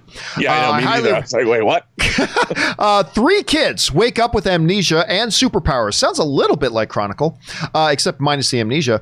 In a world that works entirely on video game logic, imagine a Saturday morning cartoon made by David Cronenberg. Well, it sounds like two things. It sounds a little bit like Chronicle crossed with the old 80s Dungeons and Dragons animated TV show. It sounds like a little bit of a mix of that. But Rob, you just said yourself you haven't heard of this either? Never heard of it, but it sounds cool. Like, I'd watch that. I'm hooked, and I like the name, The Hollow, and all that kind of stuff. Yeah. All right, Ryan, thank you so much for putting that on our radar. I think I will go and check that. I'm always looking for good stuff to watch. I think I'll go check that out. All right. Thanks for that, Ryan. All right. Next up, Johnny5 writes, to the John Campea / Burnett Work community, if you do nothing else today, watch the last 7 minutes of the second Mandalorian documentary episode and listen to the wise words of Dave Filoni. It's brilliant. It's a waste of fucking time. It was a complete waste of fucking time. It is an interesting little story that he tells that should have been a YouTube video or something that for people to appreciate, but it was such an inept waste of time. Like, we're watching a documentary series that's supposed to be giving us insight and behind-the-scenes look at Mandalorian, and all it was, man, isn't Star Wars great? Yeah, Star Wars is so great. Yeah, we get that. We're watching a docuseries on Mandalorian. We all already think it's great. Anyway, I just thought it was a total waste of time. Also, in that story was about Phantom Menace. Yeah, from 1999. And the idea that family is important. We've got the child and we've got the Mandalorian becoming a surrogate father. If that's not obvious from the show itself, I don't know what show you're watching. Yeah. Anyway, not to take away that it wasn't a nice story. It's just that wasn't the place. That wasn't the time or place to do it. Anyway. This is me on that. All right, Greg Scott Bailey writes, binged Upload this weekend with Robbie Amell, and I gotta say, it's a great format for him, and I think he does a great job with this role. The story does come off just a little like Good Place, but still enjoyable. Hats off to Andy Allo playing Nora, too. Yeah, so there's a show called Upload I've been seeing Amazon Prime pimp an awful lot. They're really, really pushing this show. And I said, I have no interest because it just looks like a cheap knockoff of The Good Place, which just ended its really successful run. And but I've had a few people write in and say they actually kind of like it. And I said, hey, yeah, the lead of it looks like Robbie Amell. And they're like, actually, it is Robbie Amell. I'm like, oh, I had no idea. So I might give it a shot at some point. Again, it does feel like a knockoff of The Good Place, but I'm hearing enough people writing, Greg, to say that they like it. So it is what it is. All right, hashtag Justice for Shaw writes, because Han is a little bitch. Rob, I mean, there's still a possibility here that Han is the bad guy. in this new movie. I still think there is a little bit of a possibility he's the bad guy. Or maybe he's that voice in Hobbs and Shaw. Maybe he's that big Dr. Claw voice in the background of Hobbs and Shaw. Probably not. There's too many logic problems with that. Not that Fast and Furious has ever been accused of following logic too closely. But I don't know, Rob. Where are you thinking we are right now? I mean, the movie's now over a year away. I mean, it's forever away now. But how are you feeling right now with the return of Han now that we've had some time to let it marinate? Well, even with the postponement, by the way, we would have seen it by now. And we would have seen, a Black Widow. But I am very excited still about the film. And I think, if you think about it, maybe Han was able to escape. He saw Shaw. He found out about Cypher. He's been sitting in the background this whole time, waiting to emerge. I still believe that Han is a good guy. I don't. Look, if he became a bad guy, I'm still Team Han. 100%. Justice for Han. Justice will be served. And by the way, he should kill Shaw. Shaw tried to kill him. And I would love, but that's probably not going to happen. But we'll see. Hashtag justice for Shaw. Justice for Shaw. All right. Murray Reich writes, we were so poor we used donkey dong for fuel, and when the donkey dong ran out, we would have to burn the donkey. If I'm not I think that was also from What We Do in the Shadows. I think that's also from that same episode. I think that's the same with there. God, Rob, I know you haven't, or no, you have watched season 1 of What We Do in the Shadows. God, season 2 has been so good. I need something to watch too. Like, can I give you one little? Actually, you can see it in the promo images of that. Probably give it away. One little minor spoiler about this season, which they give away on the poster for the season. But Guillermo discovers there's an episode where Guillermo sends in a DNA test to 23andMe or whatever. You can see your DNA history of his masters, so they can all see what their family lineage is. And Nandor discovers he has a great granddaughter living in Staten Island and all that kind of stuff. But he also sends in his own DNA test, and Guillermo discovers he is a Van Helsing. So Guillermo is a Van Helsing. And that becomes a significant thing in all of season 2, none of which I will give away. But that's why you see in the posters Guillermo with like in an action pose with a stake and stuff like that, because he discovers he is a Van Helsing, which is crazy. I love the Guillermo character. I love it. By the way, the last episode was all Colin Robinson centric. The entire episode was Colin Robinson centric, the energy vampire. It's so good.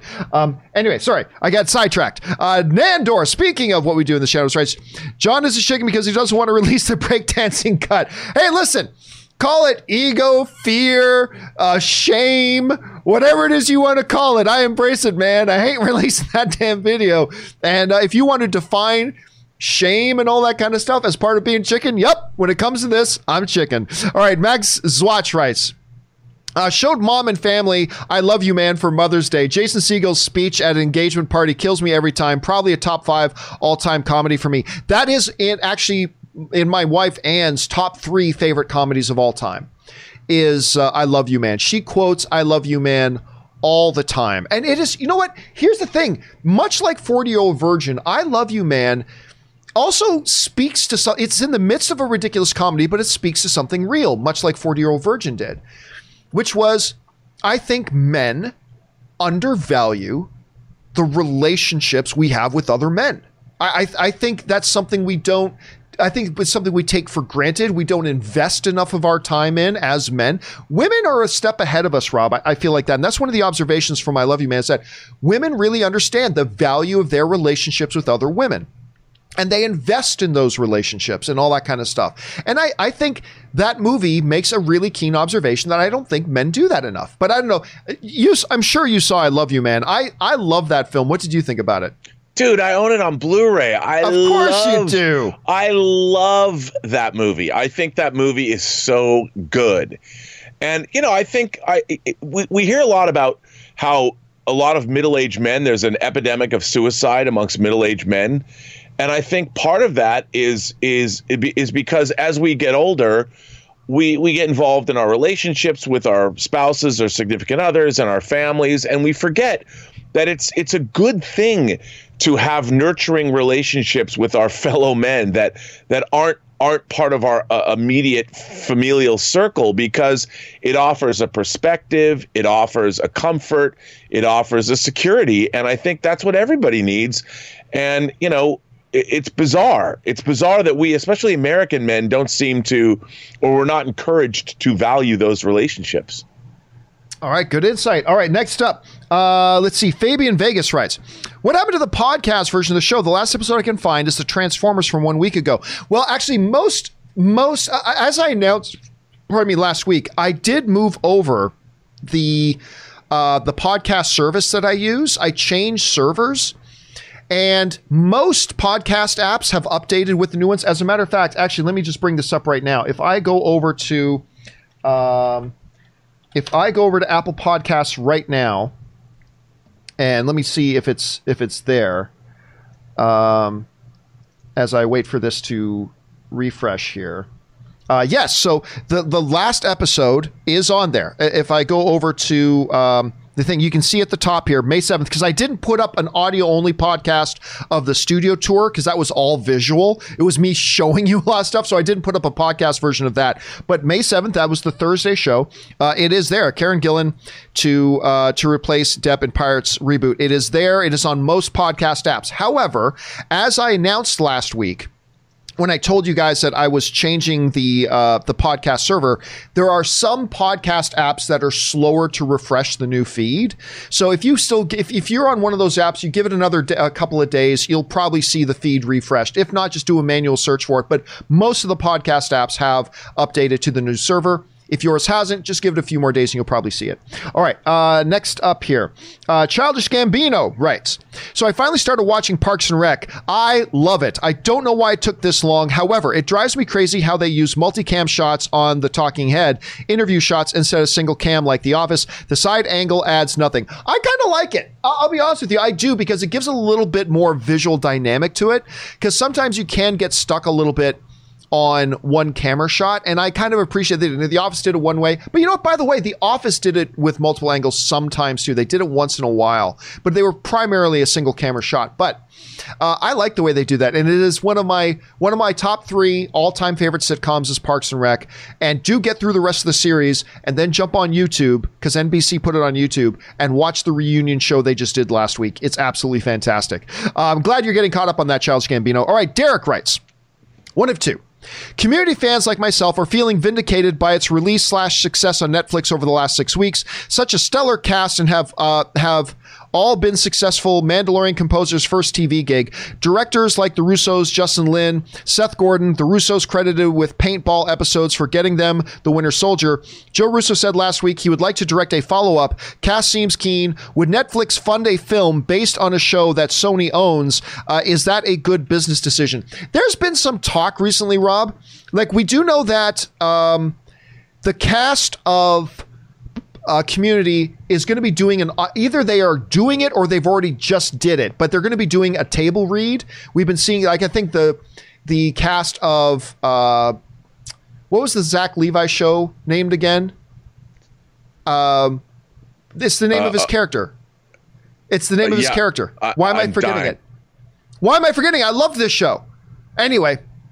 They just recently got the cast back together to do a table read while social distancing. But there's also some whispers about maybe doing a movie of it too. I don't know, but here's the good thing about it. It'd be cheap as hell. Is it Chuck? Chuck. It was Chuck. Thank you. Why not do a Community movie if you can get Donald Glover to do it? But it would be cheap as hell. It would be so cheap to make it. I mean, other than maybe what you'd have to pay Donald Glover. I mean, it would be really inexpensive. It's not a high budget thing. So why not? Listen, I'm not the biggest Community fan in the world. I appreciate the show. My wife loves it, though. Ann loves that show. And I've watched a bunch, and I enjoy it. But why not do one? What do you think, Rob? Could you see them doing a Community movie at some point for Netflix? Totally. I mean, you know, the movies don't have to be, obviously, the salaries can get expensive, but if everybody was came back and did it for what's called favored nations, where they all get paid the same, you could absolutely make a cool Community movie. Why not? Yeah, plus I agree. I think they'd have a blast doing it too. Let's see here. Okay, there we are.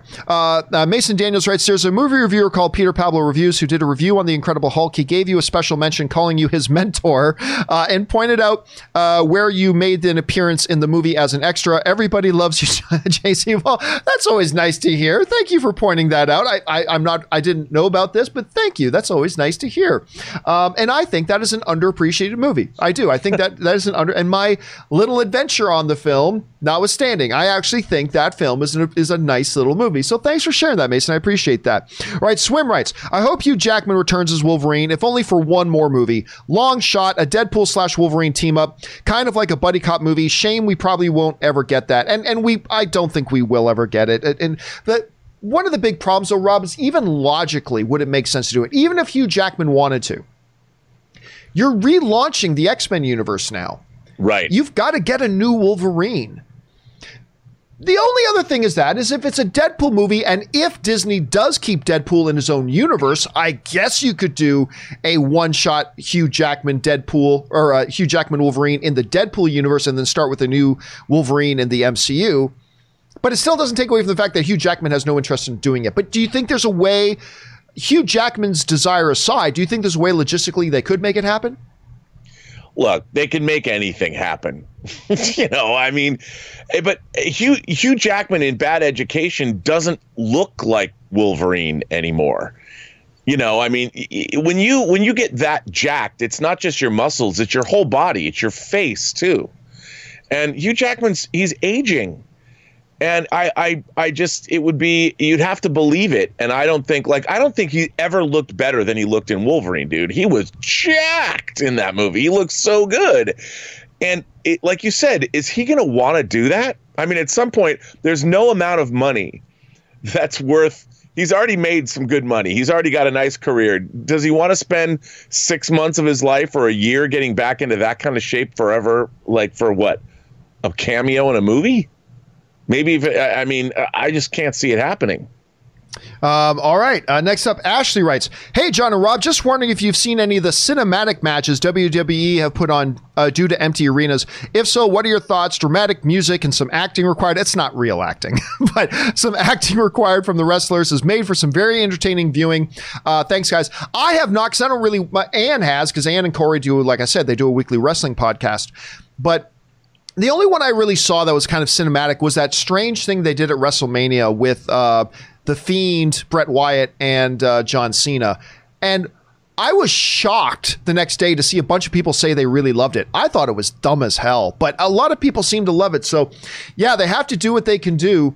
By the way, let me point this out. Rob, I know you don't watch UFC, but UFC returned on Saturday. I know, it was a big weekend. I was following it on Twitter.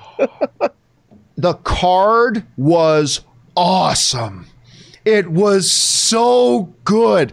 And everybody called me crazy when I said on this show, listen, Tony Ferguson's legit, don't get me wrong, but Justin Gaethje is a maestro of violence. Justin Gaethje is a maestro of violence. And I called Justin Gaethje will win that fight, and everybody said I was crazy, and Justin Gaethje beat up Tony Ferguson for nearly 5 rounds. He just beat him up and beat him up badly to the point that, and by the way, Tony Ferguson is a Terminator. Oh my God. Tony Ferguson, Rob, I know you didn't see the fight. You'll have to come over and watch it with me sometime.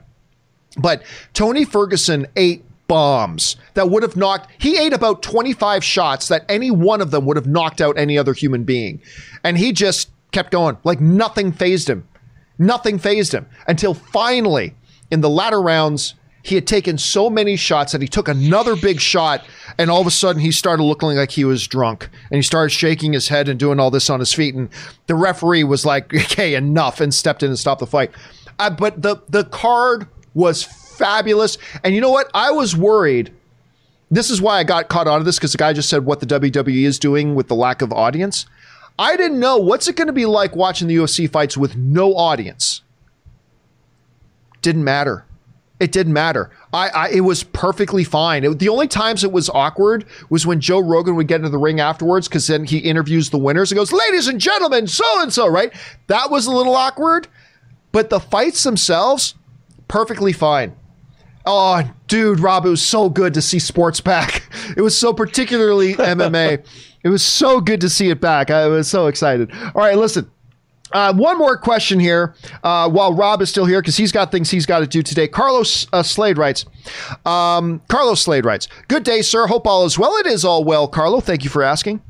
I was reading MarketWatch.com this morning and noticed an article that AMC Entertainment stock has soared after a report that Amazon has expressed buyout interest. I hope AMC and Amazon work something out. What are your thoughts? Well, anyway, Carlo, we did make that an off the top here earlier today. You can go back and watch that. But just to recap, Rob, I love the idea. It literally solves all the problems that AMC has. They would get to keep their structure.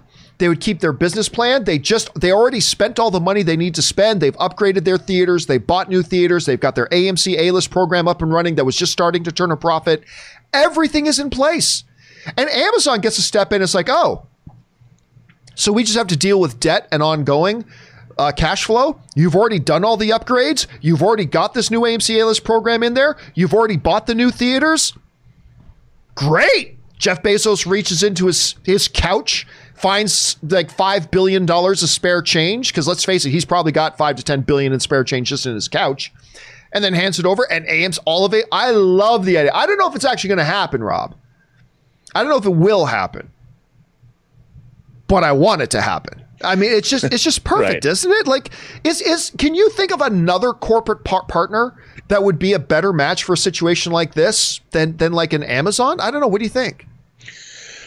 Look, it is. I think it's a really good thing for Amazon. I mean, a lot of people are going to be like, "Oh, the anti-globalists and all this scream bloody murder." I get all that, but in this situation, I would rather see Amazon continue on and make sure AMC sticks around than have it go into receivership and get torn apart and hawks come in and scoop up the parts and we get substandard theaters. All I care about, John, is that movie theaters exist and they show the best possible. They have the best possible quality of sound and projection, so we as moviegoers can enjoy the art form that we love. Well said, sir. Well said. And on that, Rob, we know you've got things to do, so we'll let you go at this point. You will, of course, be back again tomorrow. But in the meantime, sir, where can people follow you and your Christmas Tree of Happiness adventures online? Where can they find you? Well, if you want to look under my tree, you can go to Twitter. That's an image I don't need. If you want to go follow me on Twitter at BurnettRM, follow me on Instagram at Robert Meyer Burnett, or find me on my own YouTube channel, The Burnett Work, which I think I should rename today. I don't know. And my show, Robservations. All right, dude. Listen, thanks a lot for being here, and we will, of course, talk to you again tomorrow. Have a good one, my friend. All right, man. All right, guys, and with that, with the great Robert Meyer Burnett checking out at this point, let's keep on going now with your live questions. And we're going to keep the live questions going here with Diamond Dog's Puppy, who writes, hey, John, underrated film for today, 2007 Sunshine. Danny Boyle directed a sci-fi opus starring the Scarecrow and Captain America himself. Striking visuals, great concept, and booming score. That score has been featured many trailers since. Superb film. I got to tell you, I was never big on Sunshine. But listen, Diamond Dog, you're not alone. I know a lot of people who really, really do enjoy and treasure that movie and think it's great. I don't think it's a bad film, but I did not think it was as good as some of my friends did, to be honest with you. I thought there were pacing issues. I thought its logic was a little stretched for some of the stuff it was trying to go for that was a little bit more profound. The music in it, though, the score in it is fabulous, and the performances are really good, too. I just didn't like it as much as a lot of other people did, but you are not alone. There are a bunch of people that think that's an underrated film, my friend. All right, 50 Shades of Geek writes, Ray, grandfather, tell me a bedtime story, Palpatine. Have you ever heard the tragedy of Darth Plagueis the Wise? By the way, you know I always talk about how I don't like the prequels, but the prequels all have things in them that I enjoyed. That whole scene at the opera between Palpatine and Anakin as Palpatine is telling that story, That is one of the scenes I really do appreciate about the prequels. Clearly, I'm not a fan of the prequels at all, but there are things in there where I appreciate, and I think that's a really good scene. I think that's one of the few things I appreciate about it. All right, Raphael's Creative Style writes, everyone's mentioning Seinfeld and the King of Queens, but I'm old enough to remember the husband and wife comedy duo of Stiller and Mara, A Good Life and Great Legacy, plus Stiller and Mara gifted us Ben Stiller. It's true. And, we were talking a little bit earlier, Raphael's, about the fact that there's not a lot of people that were able to enjoy like a second act of his career like he did. Like a lot of the stars from his era have their careers and then they finish up their careers and then they're done. And we remember them fondly and whatever, but that's not what they do anymore. Not a lot of people are able to do what he was able to do, which was to have a complete reinvention and resurgence of his career in a totally different way and almost like kind of recreate himself, to have a whole new generation of fans recognize him and know him and appreciate him. George Burns, and what was Gracie? Was Gracie George Burns' wife? I think it was. George Burns and Gracie are a really great example of that, right? George Burns had his incredible career, and then later on in his life, he was able to have a resurgence again in totally of a different sort of way. And it was really amazing that Jerry was able to do that. So thanks for mentioning that, dude. All right, Dr. Doombot writes, 1 of 2, greetings, John. As a Dungeons & Dragons player, John, what are you hoping in the next movies? I would love to see an adaptation of Dragonlance or The Legends of Drizzt, Durden, or maybe Elminster, the Archmage. Now, I'm all for origin stories and creative freedom, but with the previous movies in mind, wouldn't it make sense to turn these legendary D&D novels, and Doom is coming? No, I honestly don't think so. I honestly think the best thing to do is to just create a new story within that world without any handcuffs, without any creative limitations. Just create a fabulous narrative on its own. Listen, historically, there have been a lot of problems with trying to take existing material and just turn that into the visual medium, right? That's why, much like in comic book movies, we talk about this a lot. In comic book movies, like Civil War, okay, it's based on Civil War, the comic book series, but it's really nothing like Civil War, the comic book series. There's some thematic similarities, but other than that, it's totally different. X-Men Days of Future Past. Yeah, it's based on the comic story, X-Men Days of Future Past, but it's really not like it an awful lot. It's very, very different. So you could do that. And those two are two of the best comic book movies of all time. I think you need to do the same thing. And whether you base it on something like Dragonlance or whatever, or you just go pure original, the bottom line is, even if you go with an existing story, you have to just adapt it from the ground up. Make something that was written for the visual medium. And that's the way I think they need to go. That's the way I think they should go. And I have high hopes. I really just want to see something come to life in the world. Because listen, the brilliance of Dungeons and Dragons is not the novels written about Dungeons and Dragons. The brilliance about Dungeons and Dragons and games like it is that we create the world. Let me rephrase. We create the stories that take place within this world. Dungeons and Dragons gives us a world. And then what makes it beautiful is that we as players, we get to go in and create the stories that take place within that world. Yeah, they give us some parameters and they give us the rules and they give us the world that we get to go and inhabit, but we make the stories. And I think a filmmaker should take a player's approach. Step in there as a dungeon master and make the story within that world. Whether it's the world of some older stuff, whether it's a V5 story, whether it's a Dragonlance, or whether it's the Echo Mine cave, or whether it's any of that kind of stuff, fine, but just tell your own story. Don't just take a story that's there and adapt it. Tell your own story, just like we as players do every week. That's what I think the potential of a Dungeons and Dragons movie lives, and I'm very, very excited about it. Okay. Can't Be a Brunette 2020. Remember, guys, hashtag Can't Be a Brunette 2020. With film production being shut down, do you know how many 2021 movies have even started shooting? They have to start soon to make their dates, right? Or is it possible that at some point theaters may not have anything new to show next year? Not really. Listen, most movies are not huge blockbuster films, right? 85% of movies are not $150 million visual effects heavy movies. You can start shooting a movie. If you've got all your pre-production done, and you've got like a drama, a comedy, whatever, you can shoot, edit, post-production, and theoretically speaking, have your film in theaters in 4 months.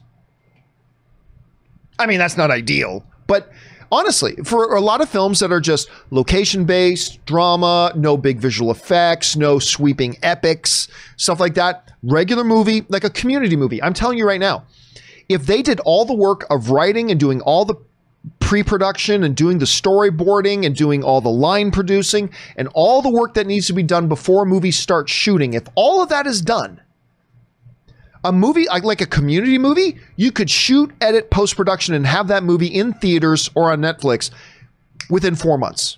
You really could. You absolutely could.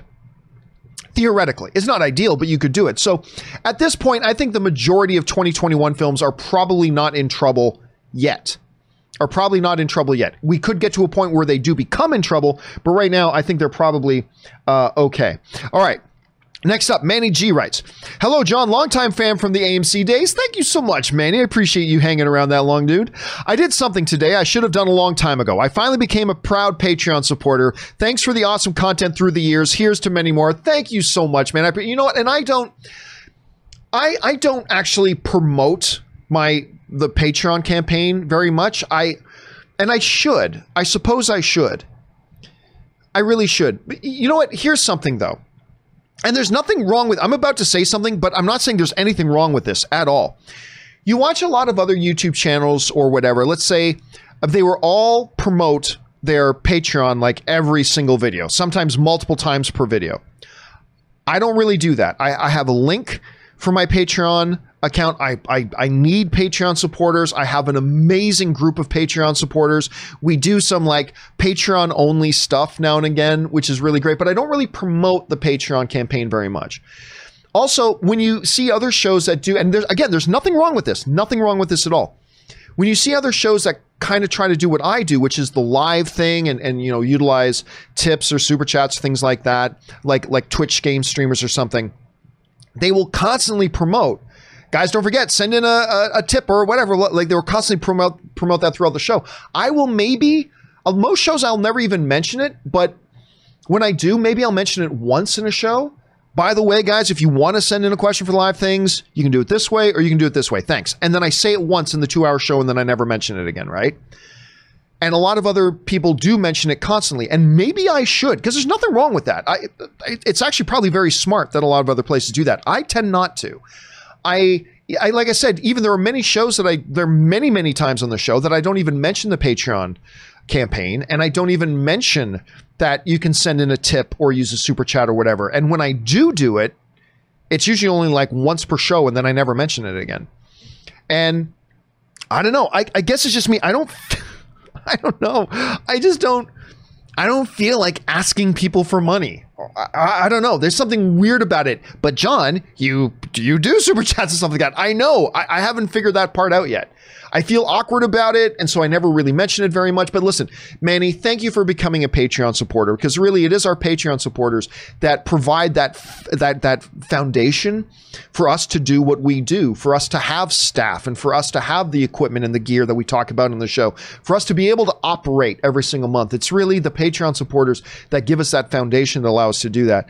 And so thank you so much, Manny, for becoming a Patreon supporter. I really appreciate it. Keep your eyes open. By the way, we're going to be doing a Zoom We're going to be using Zoom and doing our movie club. We're going to get that launched here in the next couple of weeks finally, but we're going to do it over Zoom for our Patreon supporters. So thank you so much, Manny, for becoming a Patreon supporter. I appreciate it very, very much. All right.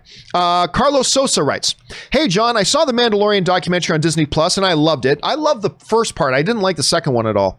I had myself nodding my head in agreement with everything that they were saying about Star Wars. I laughed, felt inspired, and even cried a little with the second episode, in the second episode when Dave Filoni spoke. Again, I thought it was just completely useless. Listen, yeah, put out a YouTube video about why we love Star Wars. That's great. This is supposed to be a documentary about the making of The Mandalorian. And so far, we haven't done anything about the making of The Mandalorian. You know, last week, Rob was critical of it. I still loved the first episode, but Rob was making the point. This is supposed to be a behind-the-scenes look at how this came to be. And so far, they've done nothing about it. And I'm like, give them time. And then we did this entire episode where there's nothing about, except people sitting around circle going, isn't Star Wars great? Yeah, Star Wars is great. Don't you think Star Wars is great? I also think Star Wars is great. And I get it.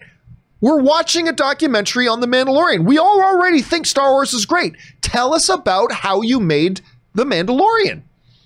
That's what this is supposed to be. Tell us about how you made The Mandalorian. What got it started? What techniques did you use? Tell us a story about, John Knowles here. Tell us about your approach to the visual effects with this. Kathy Kennedy's here. Talk about when you first had the idea to match up Jon Favreau with Dave Filoni. John's here. Tell us about what gave you the idea to do Mandalorian. And they haven't done any of it. It's just, that entire episode was just such a freaking waste of airtime. But anyway, that's just me, Carlos. That's just me. I'm just looking for them. I don't know, as a Mandalorian documentary, tell me about how you made the Mandalorian. And they didn't even talk about Mandalorian. It just seemed like such a waste. Anyway, but that's just me. That's just my jaded, bitter kind of look at things, I suppose. All right, Marie Seifring writes, according to Variety, hi, John and Rob. I read in Variety that some South Korean theaters are opening and offering contact-free service. They're replacing human staff with AI robots and offering automated kiosks and mobile app service. Your thoughts on theaters trying something like that? Contact-free service. Thanks, John and Rob. Well, listen, to some degree, movie theaters here already do that, right? Like, there are theaters you can go to now where you don't go to a box office. You either buy your tickets online in advance or you go up to a kiosk, purchase your stuff. You can already buy your food and purchase your food in advance at AMC theaters. Like I can use the AMC app right now. Not right now because they're closed, but I can order my tickets and then I can order my food and my food will be waiting there for me at a special area on the desk for pre-ordered food where you can just go up and grab your box and take it into the theaters. That sort of stuff already kind of exists. So listen, you can't do it. And I think they'll find this. You cannot do it without human beings at all. But there's a lot they already are doing that minimizes human contact before you go in. To really lean into that in a time like this, Marie, I think is very wise. Right now it's very wise because, they know that one of the big apprehensions people are going to have about coming back to the theater is the physical interaction. So if you can help alleviate that a little bit, at least temporarily, anything you can do on that front is probably a good thing to do and to try. Anyway, thanks for writing that in, Marie. I appreciate that. All right, Yusuf Alvi writes, I gave the edge to Tony, but I knew there was a solid chance Justin Gaethje would take it. I had no idea it was going to be so lopsided. Justin won every single round, in my opinion, and it sucks because we will never see Tony versus Khabib. I still have Khabib winning by submission. On the one hand, yeah, it sucks that we don't see Tony versus Khabib. But listen, I told you this all the time. Tony Ferguson never had any chance against Khabib. He never had a chance against Khabib. There is no universe in the multi-realms where Tony Ferguson can beat Khabib. It just doesn't exist. He had as much of a chance as any fighter has with a lucky punch or something. Sure, it can happen. But nothing beyond that. It would have been a lucky break for him to ever beat Khabib.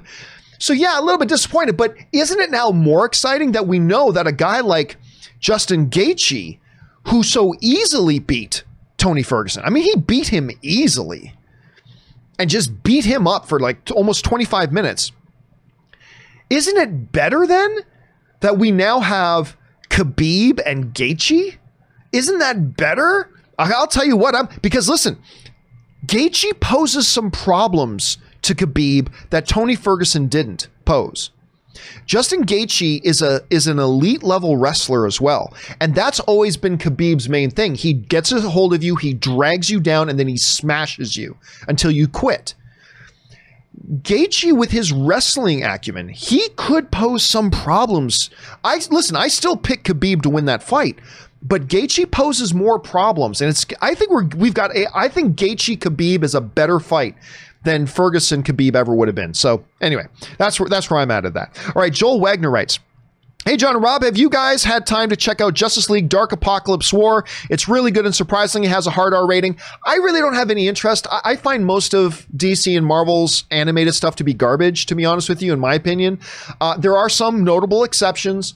Harley Quinn, Behind the Mask, Phantasm, obviously.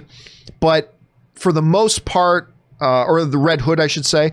For the most part, I just don't like. I find their stuff to be cheap and cheesy and clearly made for home video. So I don't really like that stuff myself, but I know a lot of people that love it, and that's awesome. But it's not really for me, so I haven't checked it out, and I probably won't.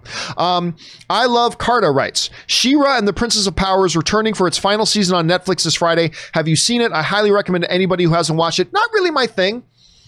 She-Ra, even back in the He-Man days, She-Ra really wasn't my thing, so I really didn't have much interest in it when they relaunched it on Netflix, so I have not seen it. But again, I know some people, actually Chris Carr, I believe, talked about it. I think she really liked it. I think Chris mentioned that she really quite liked it as well, but I haven't watched any of it. It's just, I'm not their target demographic, clearly. I'm not the target demographic, so I haven't watched it myself. So I have nothing negative to say about it, just that I haven't watched it because it really wasn't aimed at me. All right, Dangerous Lee writes, oh, hi, John. Guess the movie. I used to know a girl. She had a dozen guys. One of them found out about it, beat her up so bad she ended up in hospital on Guerrero Street. Probably a movie I've seen 20 times, but I don't even recognize it. It's funny. I was mentioning this the other day. There are a lot of times people write in a quote and I'm like, oh my God, I know that. And I can sort of see it. And like, sometimes I nail the quote, but sometimes it's like, oh, I can see it and I just can't place it. It's the ones that I go, I have no idea what that's from, that are usually from movies that I've seen the most. Like, it's like, this is probably from a quote from a movie I've seen like 20 times and I'm just not, so I don't recognize it. Let's see. Simon Blakemore writes, Mark Hamill has just a video on Star Wars Facebook page thanking all the fans who are serving on the front lines of this virus. I thought it was very nice of him to do that. Mark Hamill is just a class dude. He's just a class dude, top to bottom. Yeah, the dude is just great. So I haven't seen that video myself. I should go check it out, but you're right, Simon. That's a really cool thing for him to do. Very classy.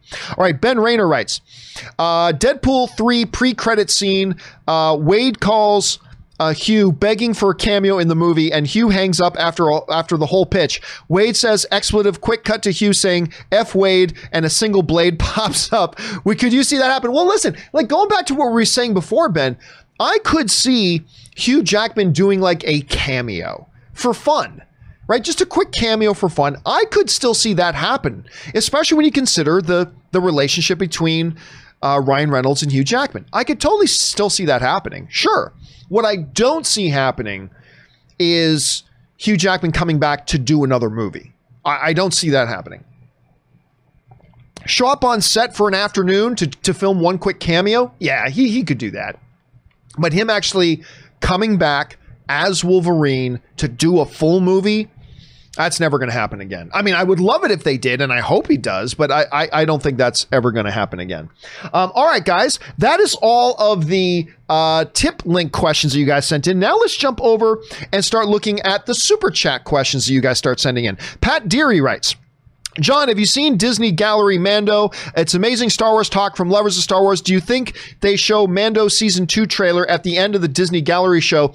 I have been watching it. I loved Episode 1. I hated Episode 2, but I'm still looking forward to the rest, absolutely. And yes, it would be a massive missed opportunity, Pat.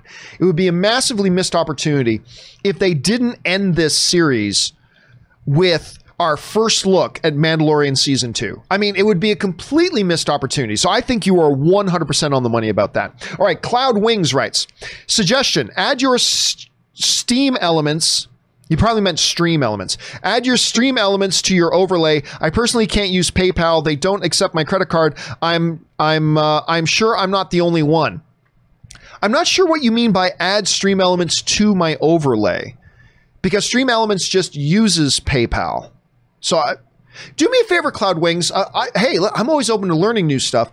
If you don't mind, Cloud Wings, could you email me, john@thejohncampiashow.com.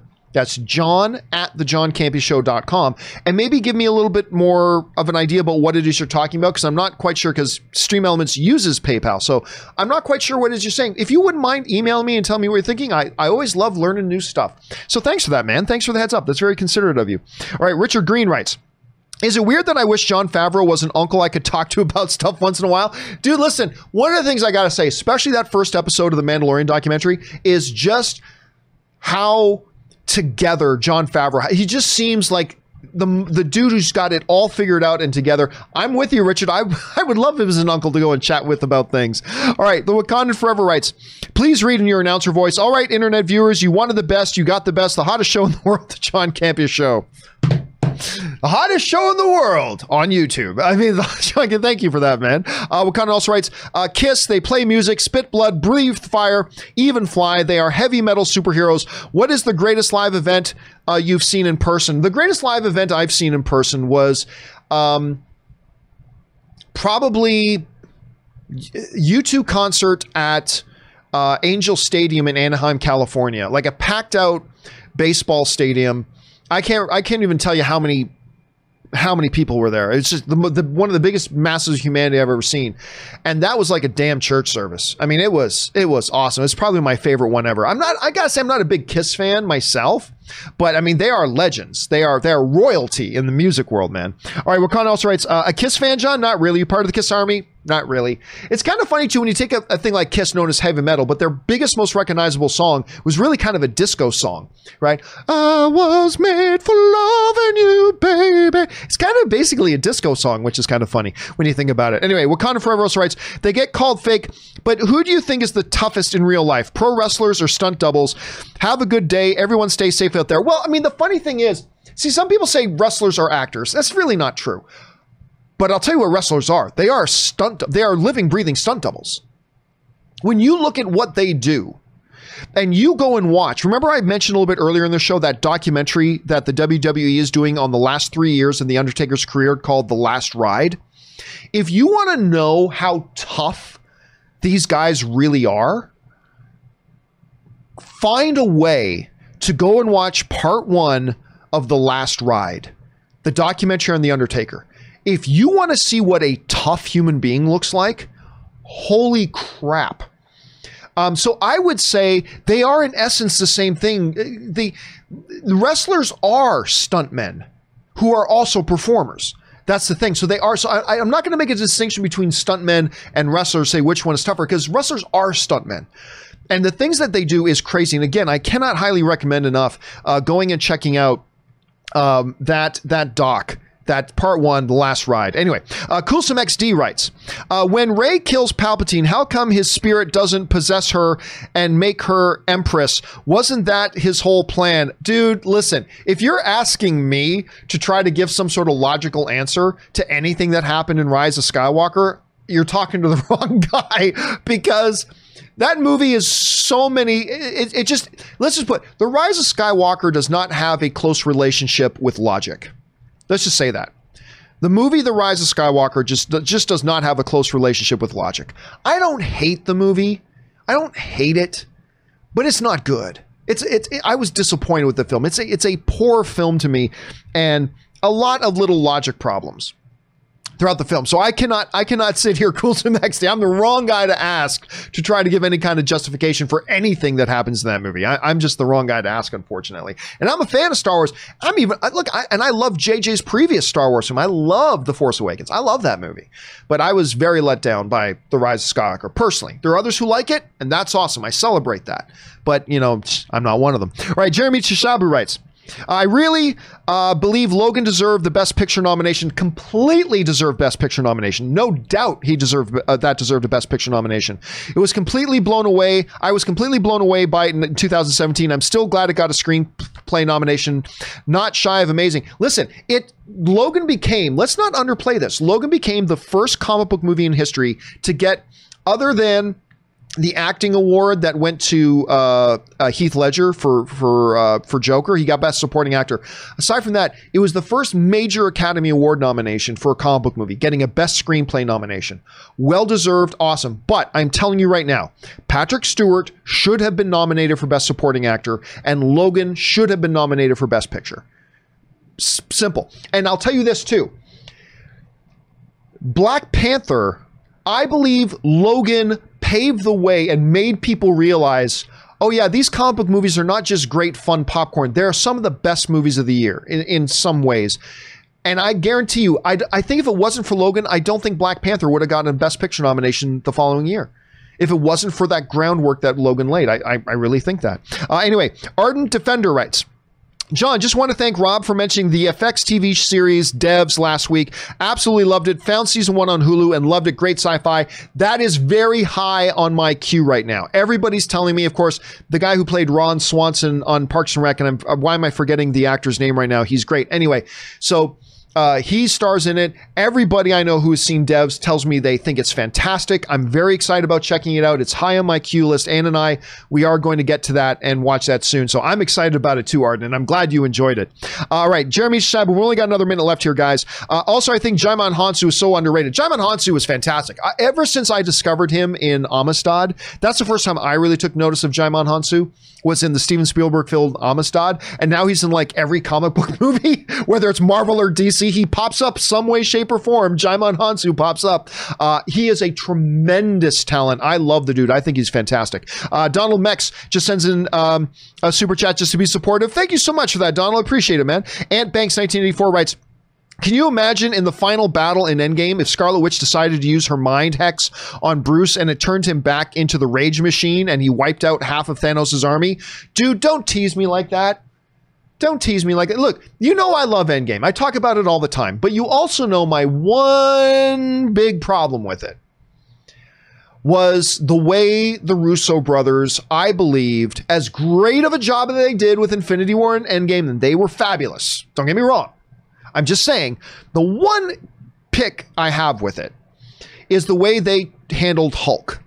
I thought Hulk was completely mismanaged in both the films. I thought Hulk was completely not that they didn't give him a couple really neat moments, but I think for the most part, Hulk was completely mismanaged in both Infinity War and Endgame. And dude, all you're doing to me right now, Ant Banks, is teasing me. Because a true Hulk being unleashed on Thanos and his army would have been, oh God, how glorious would that have been to see? How glorious would that have been to see? Would have been incredible. Would have been incredible. All right, Donald Mex sends in a $10 super chat just to be supportive. Thank you, Donald. Daniel Hinoja writes, Leo works better with Tarantino than Scorsese, in my opinion. I don't know, man. I don't know. You know what the funny thing is? Leo's got one Academy Award, and he didn't win it with either of them. His Academy Award, I think it was in Inarritu, if I'm not mistaken, that he won for Revenant. So he's got one Academy Award, and it was with neither Scorsese or Quentin Tarantino. Which one he works better with, I don't know, because listen, he works really well with Scorsese. He obviously works very well with Tarantino as well, no doubt, but he works real well with Scorsese. John Redcorn writes, over under Rob has Island of Dr. Moreau and Kazam on Blu-ray. I believe he said before that he's got the Isle of Dr. Monroe. I'm going to doubt, though, that he has Kazam on Blu-ray. I'm going to doubt that one. Neo Maxi Zoom Webby1 writes, what did you guys think of Justice League Dark Apocalypse War? Big fan since day one. Again, I haven't watched it. I really don't have any plans on watching that. Both DC and Marvel's animated stuff very rarely do it for me.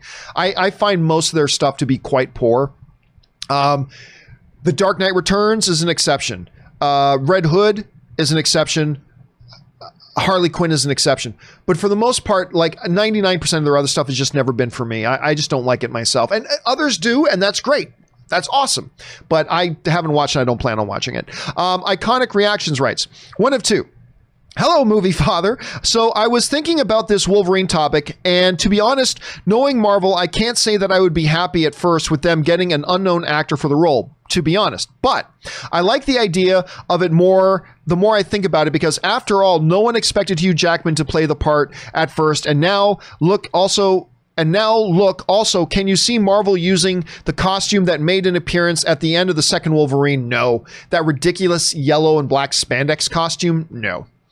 There are just some things that work great on the printed page that would be absolutely ridiculous on the big screen. That Wolverine costume would look utterly ridiculous on the big screen. There are superhero costumes that look great on the big screen. Some don't. And the Wolverine costume would just look like a joke. And I get people mad at me all the time. And you know how big of a fan I am of Wolverine, the knucklehead, the good Canadian character. But I'm just telling you that you try to pass off that costume on the big screen, it would just look ridiculous. And nobody really wants it other than for the nostalgia of it. Now, we remember seeing Wolverine with what we can see. You're going to have the big wingtip thing mask too. I just think, personally, I think it would look utterly ridiculous.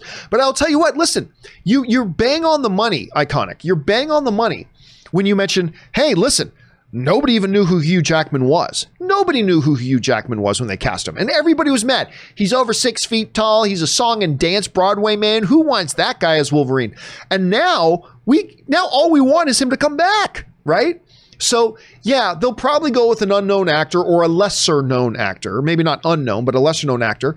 And everybody's going to be negative about it at first. And they're going to be, we want Hugh Jackman back. But we got to give him a chance like we gave Hugh Jackman a chance. And maybe he'll be the next Hugh Jackman. Who knows? We'll have to wait and see. All right. Last 2 questions of the day, guys. And then we got to wrap it up here. Jesse writes, I really hope neither Mando's job to the other. Oh, I agree.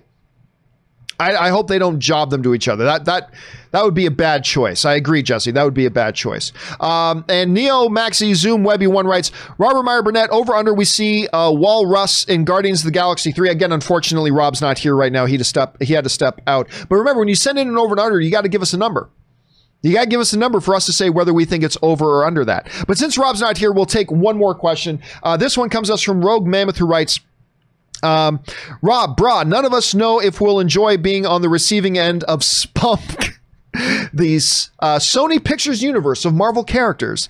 Spunk. None of us know if we'll enjoy being on the receiving end of Spunk until a few more films come out. Let's wait for Morbius and Venom 2, brah. Oh, I agree. But I am excited for Venom 2 because I liked Venom 1 more than most people did. I mean, I had so much fun with that movie. It was crazy. And I think the Morbius trailer knocked it out of the park. I thought the Morbius trailer looked absolutely fantastic, Rogue. I think that looked great. And you are right. Let's see how we get spunked. Is Sony going to make that part of their advertising campaign now? Venom 2, Morbius. Come on, everybody. Let's get spunked. I don't know. Maybe you just discovered a great ad campaign. I'm not sure. All right, listen. For everybody else from Suthius, Matthew Milagrano, Lord Vanderkill, do not worry, guys. We're going to start off the Super Chat part of the show tomorrow with your questions. They will get answered on the show in a video, so do not worry. You sent in those questions. They're going to get answered. In the meantime, guys, of course, don't forget for tomorrow's show, you can already start sending in your questions early if you'd like by using that link we talked about a little bit earlier. You can simply go over to streamelements.com/movieblogtv/tip and you can send in questions early and be one of the first questions answered on the show tomorrow. All right, guys, that will do it for me for this installment of the John Campea Show. Thank you so much, guys, for being here. I want to thank Robert Meyer Burnett for being here. He, of course, will be back again tomorrow. Thank you to all you guys for making this show a part of your day. I mean, that is amazing that there's a lot of things to do, and yet you choose to spend part of your day hanging out with us here and talking about movies and stuff like that. That is an awesome privilege. Thank you so much for that. And a special thank you to all of you guys who sent in the questions. Number one, kids, you gave us great fun things to talk about, but number two, you supported this channel while you did it, and all of us here on the John Campea Show thank all of you guys very much for that. All right, guys, that will do it for me for now. Thanks a lot for being here. Remember, guys, stay smart, stay safe, take care of yourselves, and take care of the people around you. My name is John Campea, and until next time, my friends, bye-bye.